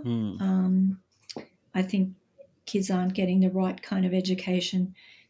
Consent isn't unpacked for them. Sexual consent isn't unpacked for them in the teenage years. And I think this really needs to be in our schools, really. Yeah. And, I think there's also this idea when it comes to consent between, two adults in a sexual situation, which is often where our brains go to when we talk about consent. But obviously it means a lot, it's a lot of different scenarios. We can talk scenarios. about where it begins, actually. Yes, exactly. Yeah. But our guest who was on earlier was talking about a situation where one of the first times that she sort of formally was introduced to consent was in, a sexual situation where someone was asking her permission to kiss her and this and that. And she was like, this is so sexy. There's this idea that consent isn't sexy. And she was like, it was awesome for someone to be like, hey, can I do this? Can I do this? Right. Yeah. And checking in and there's this idea that it's oh, it's not, but it's awesome. It's awesome to ask for consent. And so I think even as as adults, right, because we need to understand it in all sorts of circumstances in order to be able to teach kids about it. But I think, it's important in so many different contexts, right? But especially in that context, I feel I hear that argument a lot that it's not sexy. And I'm like, I don't even think that's true. People are respecting me and asking me what I want. That's great. Really great. It's gorgeous. It's respectful. It's wonderful. And I think when we teach children body safety and consent from a very young age, we're teaching them that, they'll be quite empowered and expect someone to ask consent. So when they become teenagers, this is just going to be normal for them, that the person does check, does ask for consent. And going back to that sort of hugs and kisses for grandma or grandpa and making the child feel guilty, oh, I'm really sad you didn't give me a hug. That sets them up for later in life when they're 13 or 14 and the guys or the girls going, well, and usually it's often the guys, I have to say, saying, well, you make me feel really bad and, you really should come over here and do this to me and this and that to me. And she's like, oh, yeah, I guess if I love you, I should, and feeling all guilt and shame. And, you can't, it's quite dangerous setting young children up like that. It's emotional manipulation to do that to your kids. It actually is. I mean, probably a lot of, people my age probably wouldn't see it that way, but I see it definitely as quite dangerous. And the other thing is, perpetrators will use it the big person, you always have to do what the big person says. So you go hug your grandma, you go hug your uncle because I said so. So, they say you have to touch me like this because I said so. So it's really quite dangerous and setting them up for to be groomed in a way for sexual abuse. Yeah. So, well, that's why I think it's important too, not to have I think it's hard because with kids, often we do these black and white rules. You always have to listen to grownups or you always have to do this. Right. And I think it's important to put the the sort of nuance in there. Yeah. Even for young kids, like, you know, grown-ups, you know, like whatever that kind of caveat is. But you don't, if like someone's going in your body boundary and you don't like it, right? Like that's a different story. But, you know, I'm actually curious, and I'm jumping around a little bit, but so how do we kind of navigate situations where, right, like with a young child who might not want to take a bath or do something where I'm going in there, or like a diaper change, right? Like, like how do we, because this is a question that I get asked by parents a lot. And I'm like, I mean, this is how I do it, but I'm curious, you know, what your feelings are about that. Okay. I knew you were going to ask me that. Okay. So what I do is I say to the child, or I would advise the parent to say to the child, okay, so my job is to keep you safe. That's what my job is. And sometimes I have to do things that you really don't want me to do in order to keep you safe. So you might want to hold my hand when we're crossing the road because you just don't want to hold my hand. But my job is to keep you safe. So when we're crossing the road, I need to hold your hand. Or, you know, you have some nappy rash, or you have a sore on your bottom, and my job is to help you to heal and keep you safe. So I need to put some cream on that. And I think explaining to the child what you're doing, telling them what you're doing and why you're doing it, and saying that you're keeping them safe is really important. And I also think if they need to go to the doctor or to the dentist, that they should have that same conversation. The doctor should say, is it okay if I touch your tummy? I'm just, you know, I need to touch your tummy to keep you safe. So is it okay if I touch your tummy? And I'm sure children will in most cases come around to it. And the same with the dentist, because the mouth is a private part. So the dentist should always say, can I look inside your mouth, please? So that's my answer. What's your answer, Seth? Yeah, no, we're on the same page. That's basically I do a very similar thing. The other circumstance I was going to talk about is like sometimes, like, let's say a kid is throwing a tantrum in the middle of the road would be more like I would just grab them. But, you know, in a situation where like we need to move, you know, their body. And so I'll always say, like, I'm going to give you 3 seconds or like however many seconds. I'm going to count down to 5. And after 5, like, I'm going to help you move. I'm going to move your body for you. Right. With like young kids. So like, I'll tell them, I'll like give them a preparation to like, if you want to, you know, go do the thing, I'm giving you some time. But if you don't, I'm going to, for your safety or for whatever it is, like, I'm going to have to move your body. So I always give them a heads up. I don't just like grab kids. Perfect. So I think that's another circumstance that comes to mind. And when you were talking about doctors, even with adults, like earlier, with our guest earlier, I was talking about a situation where I had a gynecological exam, and it was the first time that the doctor was like, just talked me through everything that they were doing. They were like, I'm going to do this. I'm going to do that. I'm going to do, and I was like, this is great. Because like, you know, like, and even with like, and even not, you know, in any kind of doctor scenario where like someone's coming in my body boundary, touching my body, like I like to be told what's going to happen, right? Even if it's just like, I don't want us to feel a cold stethoscope on my back without like prep, right? I want to know that's going to happen. Absolutely. And so I think that's so important. And a lot of doctors don't do that, which is wild to me. Like, it shouldn't have been so shocking to me the first time it happened. I know, it's just incredible. But also I was pointing it out to my dentist, and she didn't even think about it because, you know, survivors of sexual abuse, that can trigger them sitting in a dentist chair, someone trying to put things in their mouth. And that is very, very triggering. And she hadn't even thought about it. So there's probably been survivors in her chair who didn't say anything, who were, you know, probably very stressed and anxious about that. So I think, you know, maybe that needs to be in their training or something, that they need to think about that as well. So very important. Well, a lot of times we don't, which is why it's so important, right? That's part of the reason I have this podcast, is like to learn about other people's experiences, because like, right, of course, like, we are not, each of us cannot have every experience that exists, right? And so like, but a lot of times we don't think about other people's experiences, not in a way that's like, oh, I don't want to think about it, but like, it just never occurred to us, right, to think about that, which is why I think it's so important, right, to just learn about other people's experiences and meet all different kinds of people and listen, right? When, like, I think it's great that your dentist listened when you said that. I wasn't just like, oh, I don't have survivors in my chair or whatever. Like, some people will just kind of make an excuse or brush it off or be like, you know, there's so few people that couldn't matter. You know what I mean? And I think it's important when someone tells you something like that to listen. Absolutely. And, yeah. I just think survivors they're just the bravest people I know. And they, children who are survivors as well and, haven't disclosed, just imagine what it would be like for them seeing a doctor or a dentist when they haven't, they don't even understand what's going on. So that's why I'm so passionate about getting this education out to kids, not just about consent. I mean, consent's the beginning, but body safety skills as well, So when do we start having these conversations? And I mean, I say conversations, that sounds so formal, but when do we start talking about this with kids? Like right from the beginning, or is there a specific age you feel like, oh, you're 4 now, it's time to start talking about it? No, look, I think, well, certainly we can start. I mean, we can start in a number of ways, but let's just begin at the beginning, particularly because it's all part of it. Like gender equality is part of it, because when one gender thinks they have power over another, then we have situations of domestic violence, sexual abuse, sexual assault.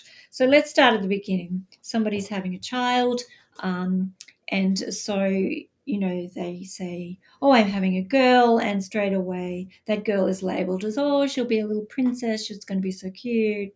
Oh, you're having a boy, oh, be a footballer like dad, how fantastic. So let's get rid of all of those labels right from the start, and sort of, and absolutely. And so when you've had this child that you dress them in gender neutral clothing, and then when they are able to speak, they can obviously pick their own clothing. Give them choice when they begin to be a little person with a voice. Give them choice. But okay, so back to consent. Okay, so it needs to be modeled in the home right from day dot. So, respectful for each other, asking consent for each other if you're in a partnership, just modeling that in front of the child all the time, talking to them about, that you are changing the nappy, explaining things to them. Of course, you're not going to get any verbal consent back or anything, nor would you be asking, but you're just explaining what you're doing to their body and the reasons why. So you're giving them that sense of agency straight from start. Then once they start to talk around about 2-ish, then you can really go into the body boundary and the personal space, and that people need to ask you for hugs and kisses, and you need to do the same on the way back, because toddlers will often just grab people and stuff, and they have their body boundary too, and talk about all that sort of stuff with them. And then as they get a little bit older, maybe around about 4 or 3.5, 4, you can then start to talk about that you wear your private part. Oh, no, well, of course you'd be calling the private parts by the correct names right from day dot as well. So penis, vaginas, vulvas, etc. And then you would start to be saying that these are your private parts, and that no one can touch your private parts, no one can show you pictures of private parts, and no one should ask you to touch their private parts. So we go into that. Then talk about early warning signs, those butterflies in your tummy, sweaty palms, shaky knees, talking about those in terms of feeling unsafe, and what it feels like to feel safe and unsafe. And then going into having a safety network, 3 to 5 adults that they could go to who would believe them if they ever felt unsafe or they felt scared or worried. And then also talking about secrets and surprises, the difference that in our family we don't have secrets, we just have surprises because they'll always be told. So getting secrets out of people's vocab, that's a really important one. With the body safety, there are a set kind of like 7 to 8 kind of set sort of steps. And that would be in my book called My Body, What I Say Goes. And that book I would start reading too. Depends on the child, but I would start unpacking that in small bits and pieces, probably around about 3.5, 4. We always begin the conversation around feelings too, because we want to give the kids the vocab, like, oh, I'm really sad, or I'm really scared, or I'm really frustrated, or I'm really feeling unsafe, and this, and recognizing what unsafe is. So we get them to talk about lots of feelings, and just because kids are small, they can still understand large words like frustrated and things like that. So there was disappointing. I think I've mentioned this on the podcast like 3 times, but there was this thing that I saw on Instagram that was like, if you think patriarchy is like too big of a word to talk to kids about, so is Tyrannosaurus. And I was like, Exactly. like we could talk to kids about big words and big concepts. Like we're giving it to them at manageable, bites that they can understand, right? Like, do they want your like 20-page dissertation about consent? Like, no, they just want, they need a little bit, of what they can understand and what they need at that moment, right? And then it evolves as they get older. They need more information. That's exactly and right. again, that's why it's not one conversation where you sit down and talk about consent and it's over. You dust your hands, right? It's evolving conversations, all the time, and all those, like we were saying, all those little things every day of modeling respecting boundaries with your partner, with your kids, right? Modeling, all of that, asking for hugs and kisses and these kinds of things. So it's not just a conversation. It's not like you talk about it and it's done. Like you have to also model it in your actions. Yeah. There's always these teaching moments that you can use, like, and that's particularly useful if you are a teacher as well. So we have a body safety teachers resource kit, and why we have that is because I want teachers in particular to own it. Not all kids will get the consent and the body safety message at home. So they're going to be at school, and I want teachers to own it. I want them to unpack it with their own class, because rather than a provider coming in and doing it and then leaving, because situations will happen, like, the little child who's peeking under the toilet door at some other child in a private place. Like, okay, we've talked about this. Now let's have a conversation about, that's not on, and that's a private place, and what does that mean? So unpacking it right there and then. And I think that's why that is really important to me, that there is no set time to go, okay, we're going to talk body safety now and consent. But it's ongoing. Even talking about, like you were talking about, like private and public, like I was substitute teaching once, so I had the same class for a week of second graders. And at one point I like to joke, I don't know if I was doing a very good rendition of The Very Hungry Caterpillar or a very bad one, but it was during story time, and there was a little girl, and I looked over and she was touching her vulva in the middle of story time. And I kind of like, I mean, they don't prepare you for this in teacher school. So I made like kind of a shocked face or whatever, and she immediately like stopped, and whatever afterwards, I went and but like that's a conversation that we need to have about, right? Like that, believe me, young kids, that stuff happens all the time. And then of course I went to the teacher and told her in case it was a sign of anything, because like we always say, like that could be totally normal, could be a sign of like we have no idea. So I told her just because she would know better than I did from my 1 week there. But you know what I mean? All of these kinds of situations are going to come up where you're going to need to have these conversations about public and private. You're going to need to have these conversations about body boundaries, especially with young kids. Are you kidding me? They're always in each other's body boundaries. Yeah, absolutely. And one of these books that I really love, this particular book, Let's Talk About Body Boundaries, Consent and Respect, and it seems to be the one that most people really like right now because it's all about consent. And, sometimes the scenarios I've put in, you'd think, maybe I didn't need to put that one in, but I really like to reinforce it to kids because they don't learn from one scenario. They learn from a lot of scenarios that they're familiar with. So that reinforcing the message to children, as we know as educators, is really important. You can't just sort of go, oh, now you know it. Like, no, you don't. Yeah. You have to reinforce and also it. like we were saying, it's going to be so many different circumstances. It's not just one, it's not just one circumstance, which is actually, I really appreciate that you show different circumstances in that book, because I think, like I said, like the other 2 books I was talking about, and a lot of the books are specifically about like hugging and kissing, and which is important, but it's not the only circumstance, right, that consent happens in. Yeah, absolutely not. I mean, there are. I think it's just kind of the hot topic one. It is the hot topic one, and it's the that's a good place to start. It's a start, but I have no means no, which was really came out of teaching.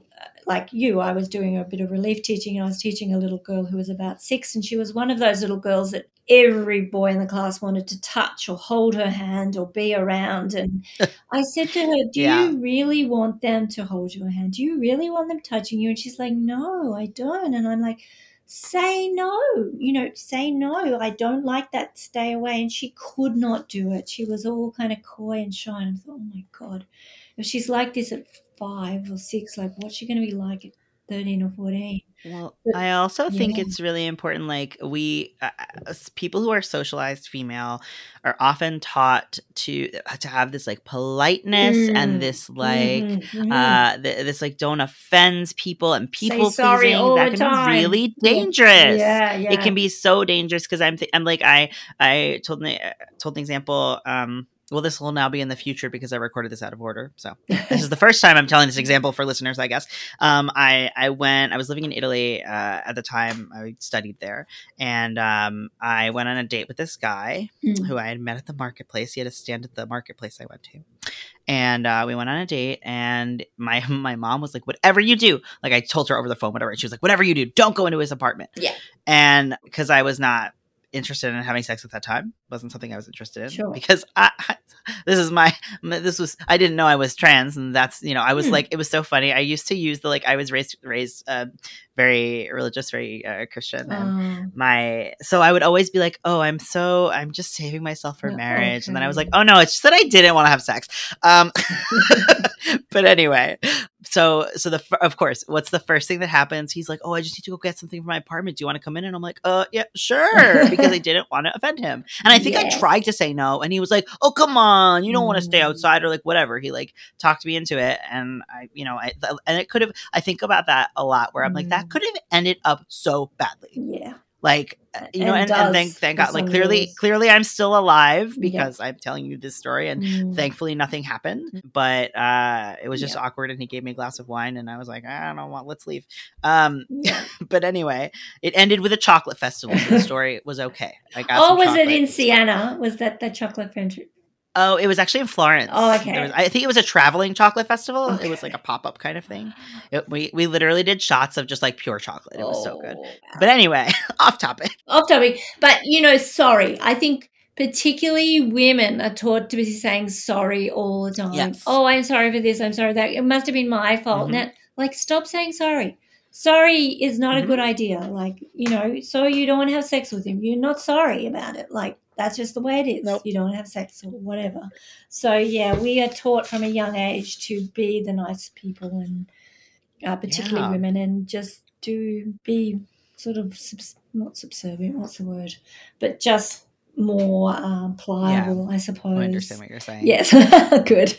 I'm glad that you do. Yeah. No, absolutely. Yeah, absolutely. And I think, like I was saying, it could be really dangerous. Like, I'm also thinking of I feel like this is an example I see used a lot of, like, a guy offering you a drink at a bar, and like, you don't, if you don't want to accept that drink, or you don't feel safe accepting that drink, like, don't feel like you have to say yes, because you can just be like, no, thanks. Yeah. Yep. Yeah. And like, I don't know you. I don't want your drink. Yeah. And we need to actually teach young kids this from a young age, or it just doesn't come naturally, that kind of confidence. And there is another point that comes up quite regularly too, is that sometimes with kids, like, we practice, that sort of superpower stance with their hand out saying stop or no. But we as adults know sometimes if we are in a tricky situation, we freeze and we can't say no. And I think that does definitely happen to kids. So the default is always, like, we don't, when we're teaching body safety, we don't, say, well, you can do this or you can do that. But we say, look, if sometimes it is really scary and the person, you're really frightened and you can't say no, then you must always go to the trusted grown-up on your safety network straight away. That's just, you got to get away and just find that trusted person straight away. So something that I really liked in your ABCs of body safety and consent was the idea of, like, if I believe, I was reading a lot of books lately, so tell me if I'm wrong, but I believe it was in your book, the idea that, like, if that person doesn't listen, go to someone else. Yeah. I really like that idea of, like, not just like tell an adult, and if they're like, or if they're too busy, whatever it is, like, find someone else. Go to the next person. Yeah, definitely. And I think that's really important because I think sometimes as adults, I mean, either, maybe we're just too busy, or we're not paying attention, or whatever it is, or maybe, it is an adult who's not taking it seriously, right? Like, it's important to, to be able to say, okay, like, that but didn't work with that person, so, like, this is important, I'm going to tell somebody else. Yeah, absolutely. And that options, which is why you have a network, right? It's not just your one parent or your one teacher, right?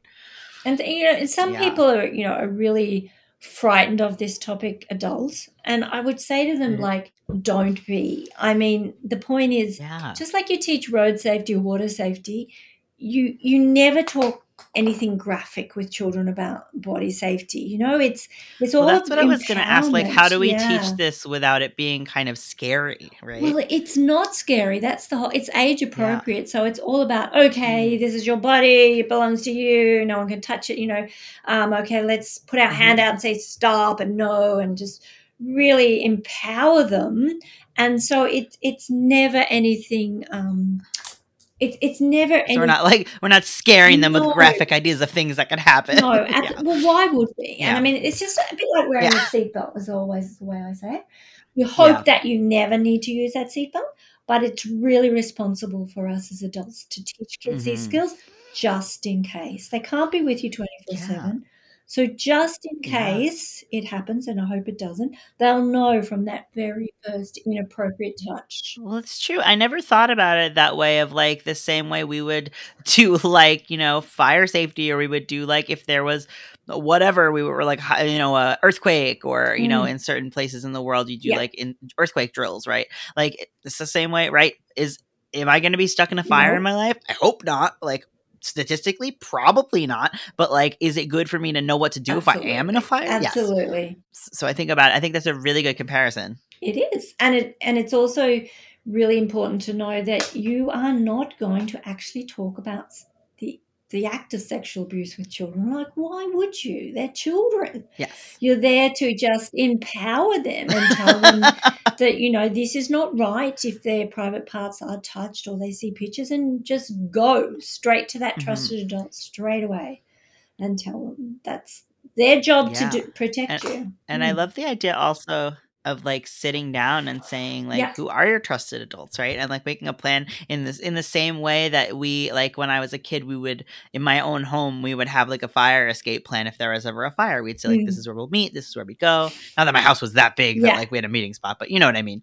But I like that idea of sitting down and like saying like, and I know I don't know if it was in one of your books or another book that they were like, you can have like one for each finger. That would be on your hand. It's on my what you do when you do a safety network with kids is you can outline their hands, and you can say, well, only 3 to 5, because I know as a child I probably would have been pretty lucky to even get 3 on my hand, but well, I think it was one hand, that's what I remember. Like and then you fingers. can like you can write the person's name, or the kids can draw a little picture, but you need to know that those people are available, and that you should, and they're your child's choice. And sometimes you think, oh, you're going to, you have to put your stepfather on, and they're like, well, no, they don't want to. So it's got to be their choice, and one person should not be in the family. So like a teacher or a neighbor, or even a kid's helpline. Or also like people who are in different situations or scenarios, right? Like if something happens at school, or right, I'm not going to be there, and your teachers, maybe there's so maybe we can find someone at school, or think of someone at school that could be on that list, right? That you could put on the list, because we're not, obviously as parents, as caregivers, we're not there all the time, so it's good to have kind of a variety of people in different places. I mean, at least with kids, they're not going too many different places, but no, you'd definitely be on your kids' list that you take care of. So you'd be, and what an honor it is to be on a child's list that they've. Right. I have a little friend, Izzy. Now, I've never met Izzy and his mum, but they follow me on Facebook, and we've become friends over time, and I've given them books to help Izzy with reading and stuff. And he asked if I would be on his safety network. Oh my gosh. I was just so honored, and that's so sweet. It was just a real honor. So we talked on the phone, and we chatted about what that would mean, and he had my number. And oh my gosh, I love that. That's so sweet. Really lovely. It's always so special, because when kids say things like that, because it's so genuine, right? Like the other day, Nora, who's 2.5, just looked up at me and she was like, "You're my friend," and I was like, "We're friends." Like I mean, your other friends are your stuffed animals. Like she literally calls them her friends. So I was like, I don't I mean, you really don't know anyone else. We're in quarantine, but like, I'll take it. Yeah, it's so funny when she pointed her stuffed animals the other day. Like, those are my friends, and I was like, oh no, we got to socialize you.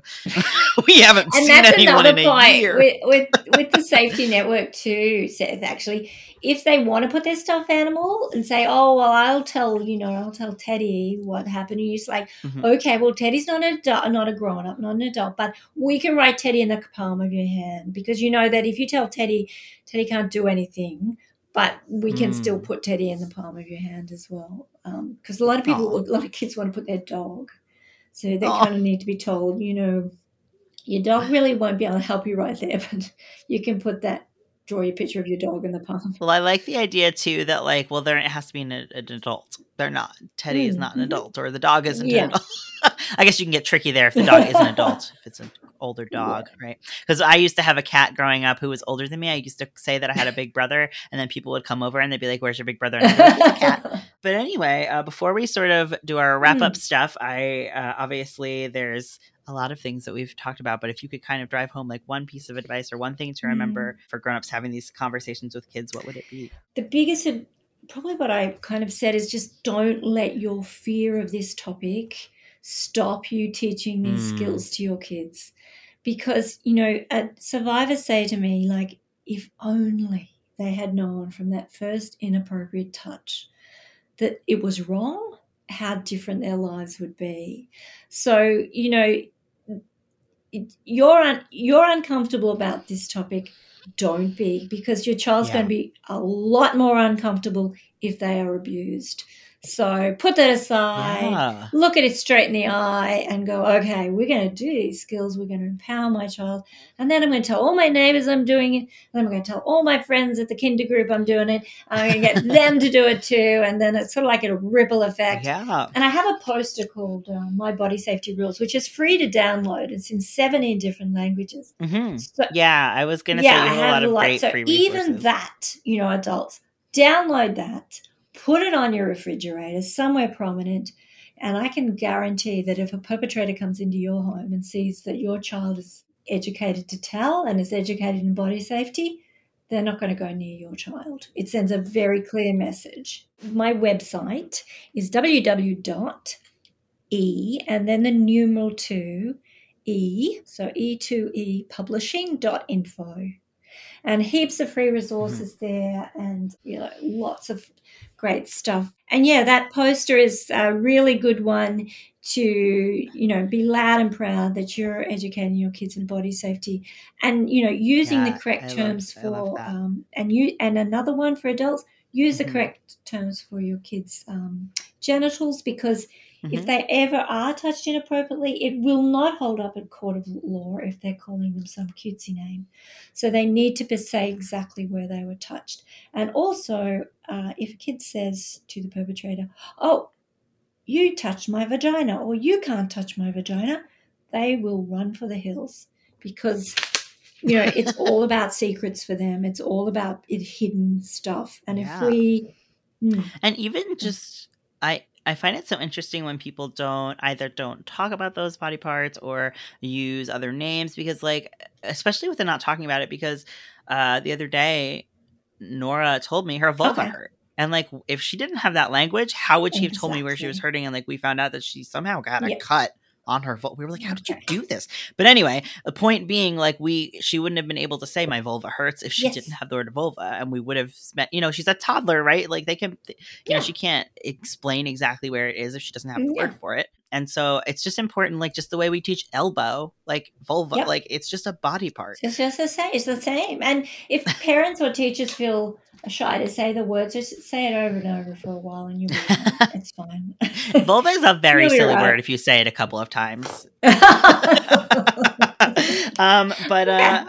anyway, I mean, aside from, obviously, you mentioned some of your own books, and do you have any other resources of books or other things that you like, either for adults or kids, around this topic? I have a friend who she teaches Indigenous kids in the Northern Territory of Australia, and Holly Ann Martin, Safe for Kids. So that's a really good, she's a really great person to follow. safe for kids. And another friend of mine, Margie, Hush Education. She has some really great resources too for kids and on body safety. So they are great. We all kind of work together. We're all really passionate about this. They often, buy my books to use in their actual, because they go out into the schools and do these the field work, the lessons and things and stuff like that. But Holly Ann writes as well. I have lots of free videos. There's one in particular that's really good called My Body Safety Rules, which is great for kids who are on the spectrum because it's visual and it goes through all the body safety rules. That's on YouTube. And, it just breaks it down for those kids who don't want to sit and listen for long lengths of time. So, go on there, have a good look, heaps of stuff. And in Canada, you can buy my books. I think you can really only get them through Amazon or buy them on our website, and we can get them posted from the US to you or from here. Yeah. And there's also, I want to shout out, because as an organization person, this made me so happy, is that you can buy like bundles of the books about certain topics. Like you could buy all the books about consent. You could buy all the, because obviously you write about things other than consent and body safety, like gender equality and things like that. I know I have, oh gosh, what was the one about the dragon and the princess? Oh yeah, the Not So Perfect Princess and the Not So Dreadful Dragon. I love that book. I have that book. It's so good. It's a good book about not making assumptions about people based on what they look like or what their title is or whatever. Which I love. There's a few lessons. Have you read Pearl Fairweather, Pirate Captain? I haven't. Oh, there's some good lessons in that. Oh, I have to. You know what? I got to put it on my very lengthy Amazon wish list. Okay, that's got some really good lessons about you. And also, actually, now that I'm thinking about it, because basically what I do with the twins is I'm in my office right now, which is just literally wall-to-wall bins. I have 52 bins with a theme for each week of the year, and I do a theme every week with them. And one of the things I do is pirates, and I don't have any books about pirates, so there you go. I always try to find like more inclusive books about whatever topic I'm doing. Yeah. So there you go. I have an excuse to buy it now. Perfect. That's great, Seth. Thank you for that. I know we talked a little bit about your website already and some of your books, but I don't know if there's any other projects that you're working on now or things that you want to plug aside from that stuff, or maybe where we can find you if you're on other social media places. Okay, so I am on Instagram for sure. So Janine Sanders author, and Educate to Empower, which is the other Instagram, Educate to Empower. But I do have a launch coming up. It's my first launch, so anybody who wants to join can. It's for my new book, Hope, which is a book to help children build resilience and assist those recovering from and all living in family violence situations. So the illustrations are absolutely beautiful by Vivian Minica, and it's for kids who are in family violence homes. So that's coming up. And then soon we'll have a series of 12 little books, which will be perfect for your twins, called Little Big Chat. And they're 12 books, 16 pages each. And I'll just quickly read you the topics of the 12 books. Consent, Secrets and Surprises, Private Parts of Private, My Safety Network, My Early Warning Signs, Families, I Always Try, Feelings, Everyone is Equal, Empathy, Mindfulness, and Around the World. Oh my gosh, that sounds awesome. So the families have all kinds of families. The Everyone is Equal is all about gender equality and diversity. The Around the World is celebrating racial equality and diversity. And then all the other ones are around the body safety and consent and feelings and mindfulness. So they'll be in a pack, pack of 12. So they'll be, not too expensive. That's what I always like. I don't want my books too expensive. And then they will, parents can just take little bite sizes. Yeah, that's awesome. With young kids. So they're for 2 to 6 year olds. And also, I feel like if there's a specific part that you want to, talk about, or that maybe they're not understanding, or you want to focus on, you can just take that little bit and talk about that. I like that idea. To break it down. Thank you so much. It's been such a pleasure chatting with you. It's been, listeners, I'll part the curtain a little bit and let you know that it is 5 a.m. for me because we have a big time difference between Australia and Canada. So this is a great way to wake up. What a lovely conversation to wake up to. But anyway, thank you so much, Nadine. And remember, stay rad.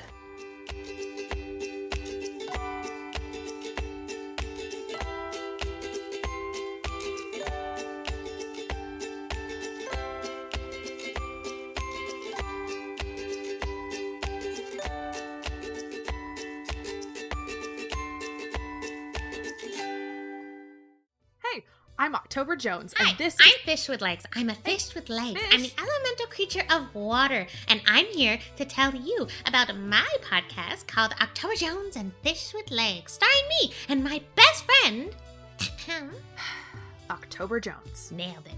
October and Fish is a fictional series that follows me and Fish with Legs as we try to stop an evil two-headed snake from releasing a terrible monster. And make friends, and go on adventures, and get captured a lot, and escape a lot, and encounter racism. And what? And learn very special lessons every third episode. I have not learned a single lesson. Yes, you did. We learned about being friends, and authoritarianism, and colonialism, and how to defeat a giant crab. Authoritarianism? They're in authority for a reason, Fish with Legs. If everyone followed the rules set in place by the human government, then there wouldn't be... Fun for adults and kids. New episodes on Mondays. You can find it wherever you find podcasts, and of course, on the Upford website. Okay, that's it. Bye! I'm Tom Zalatni, executive producer of the Upford Network and host and producer of Up for Discussion, a podcast about great food and the people who love to make and eat it. But wait, isn't Up for Discussion a comedy podcast? It sure was, but things change. It's a food show now, and it's a very, very good food show. Every week, I dig into a different ingredient, dish, meal, or cuisine with help from friends and guest experts who know way more about this stuff than I do. Do you like food? Of course you do, you're a person, so you will like this show. Go listen to it, wherever you get your podcasts. Up for Discussion. It's a food podcast now, brought to you by the Upford Network.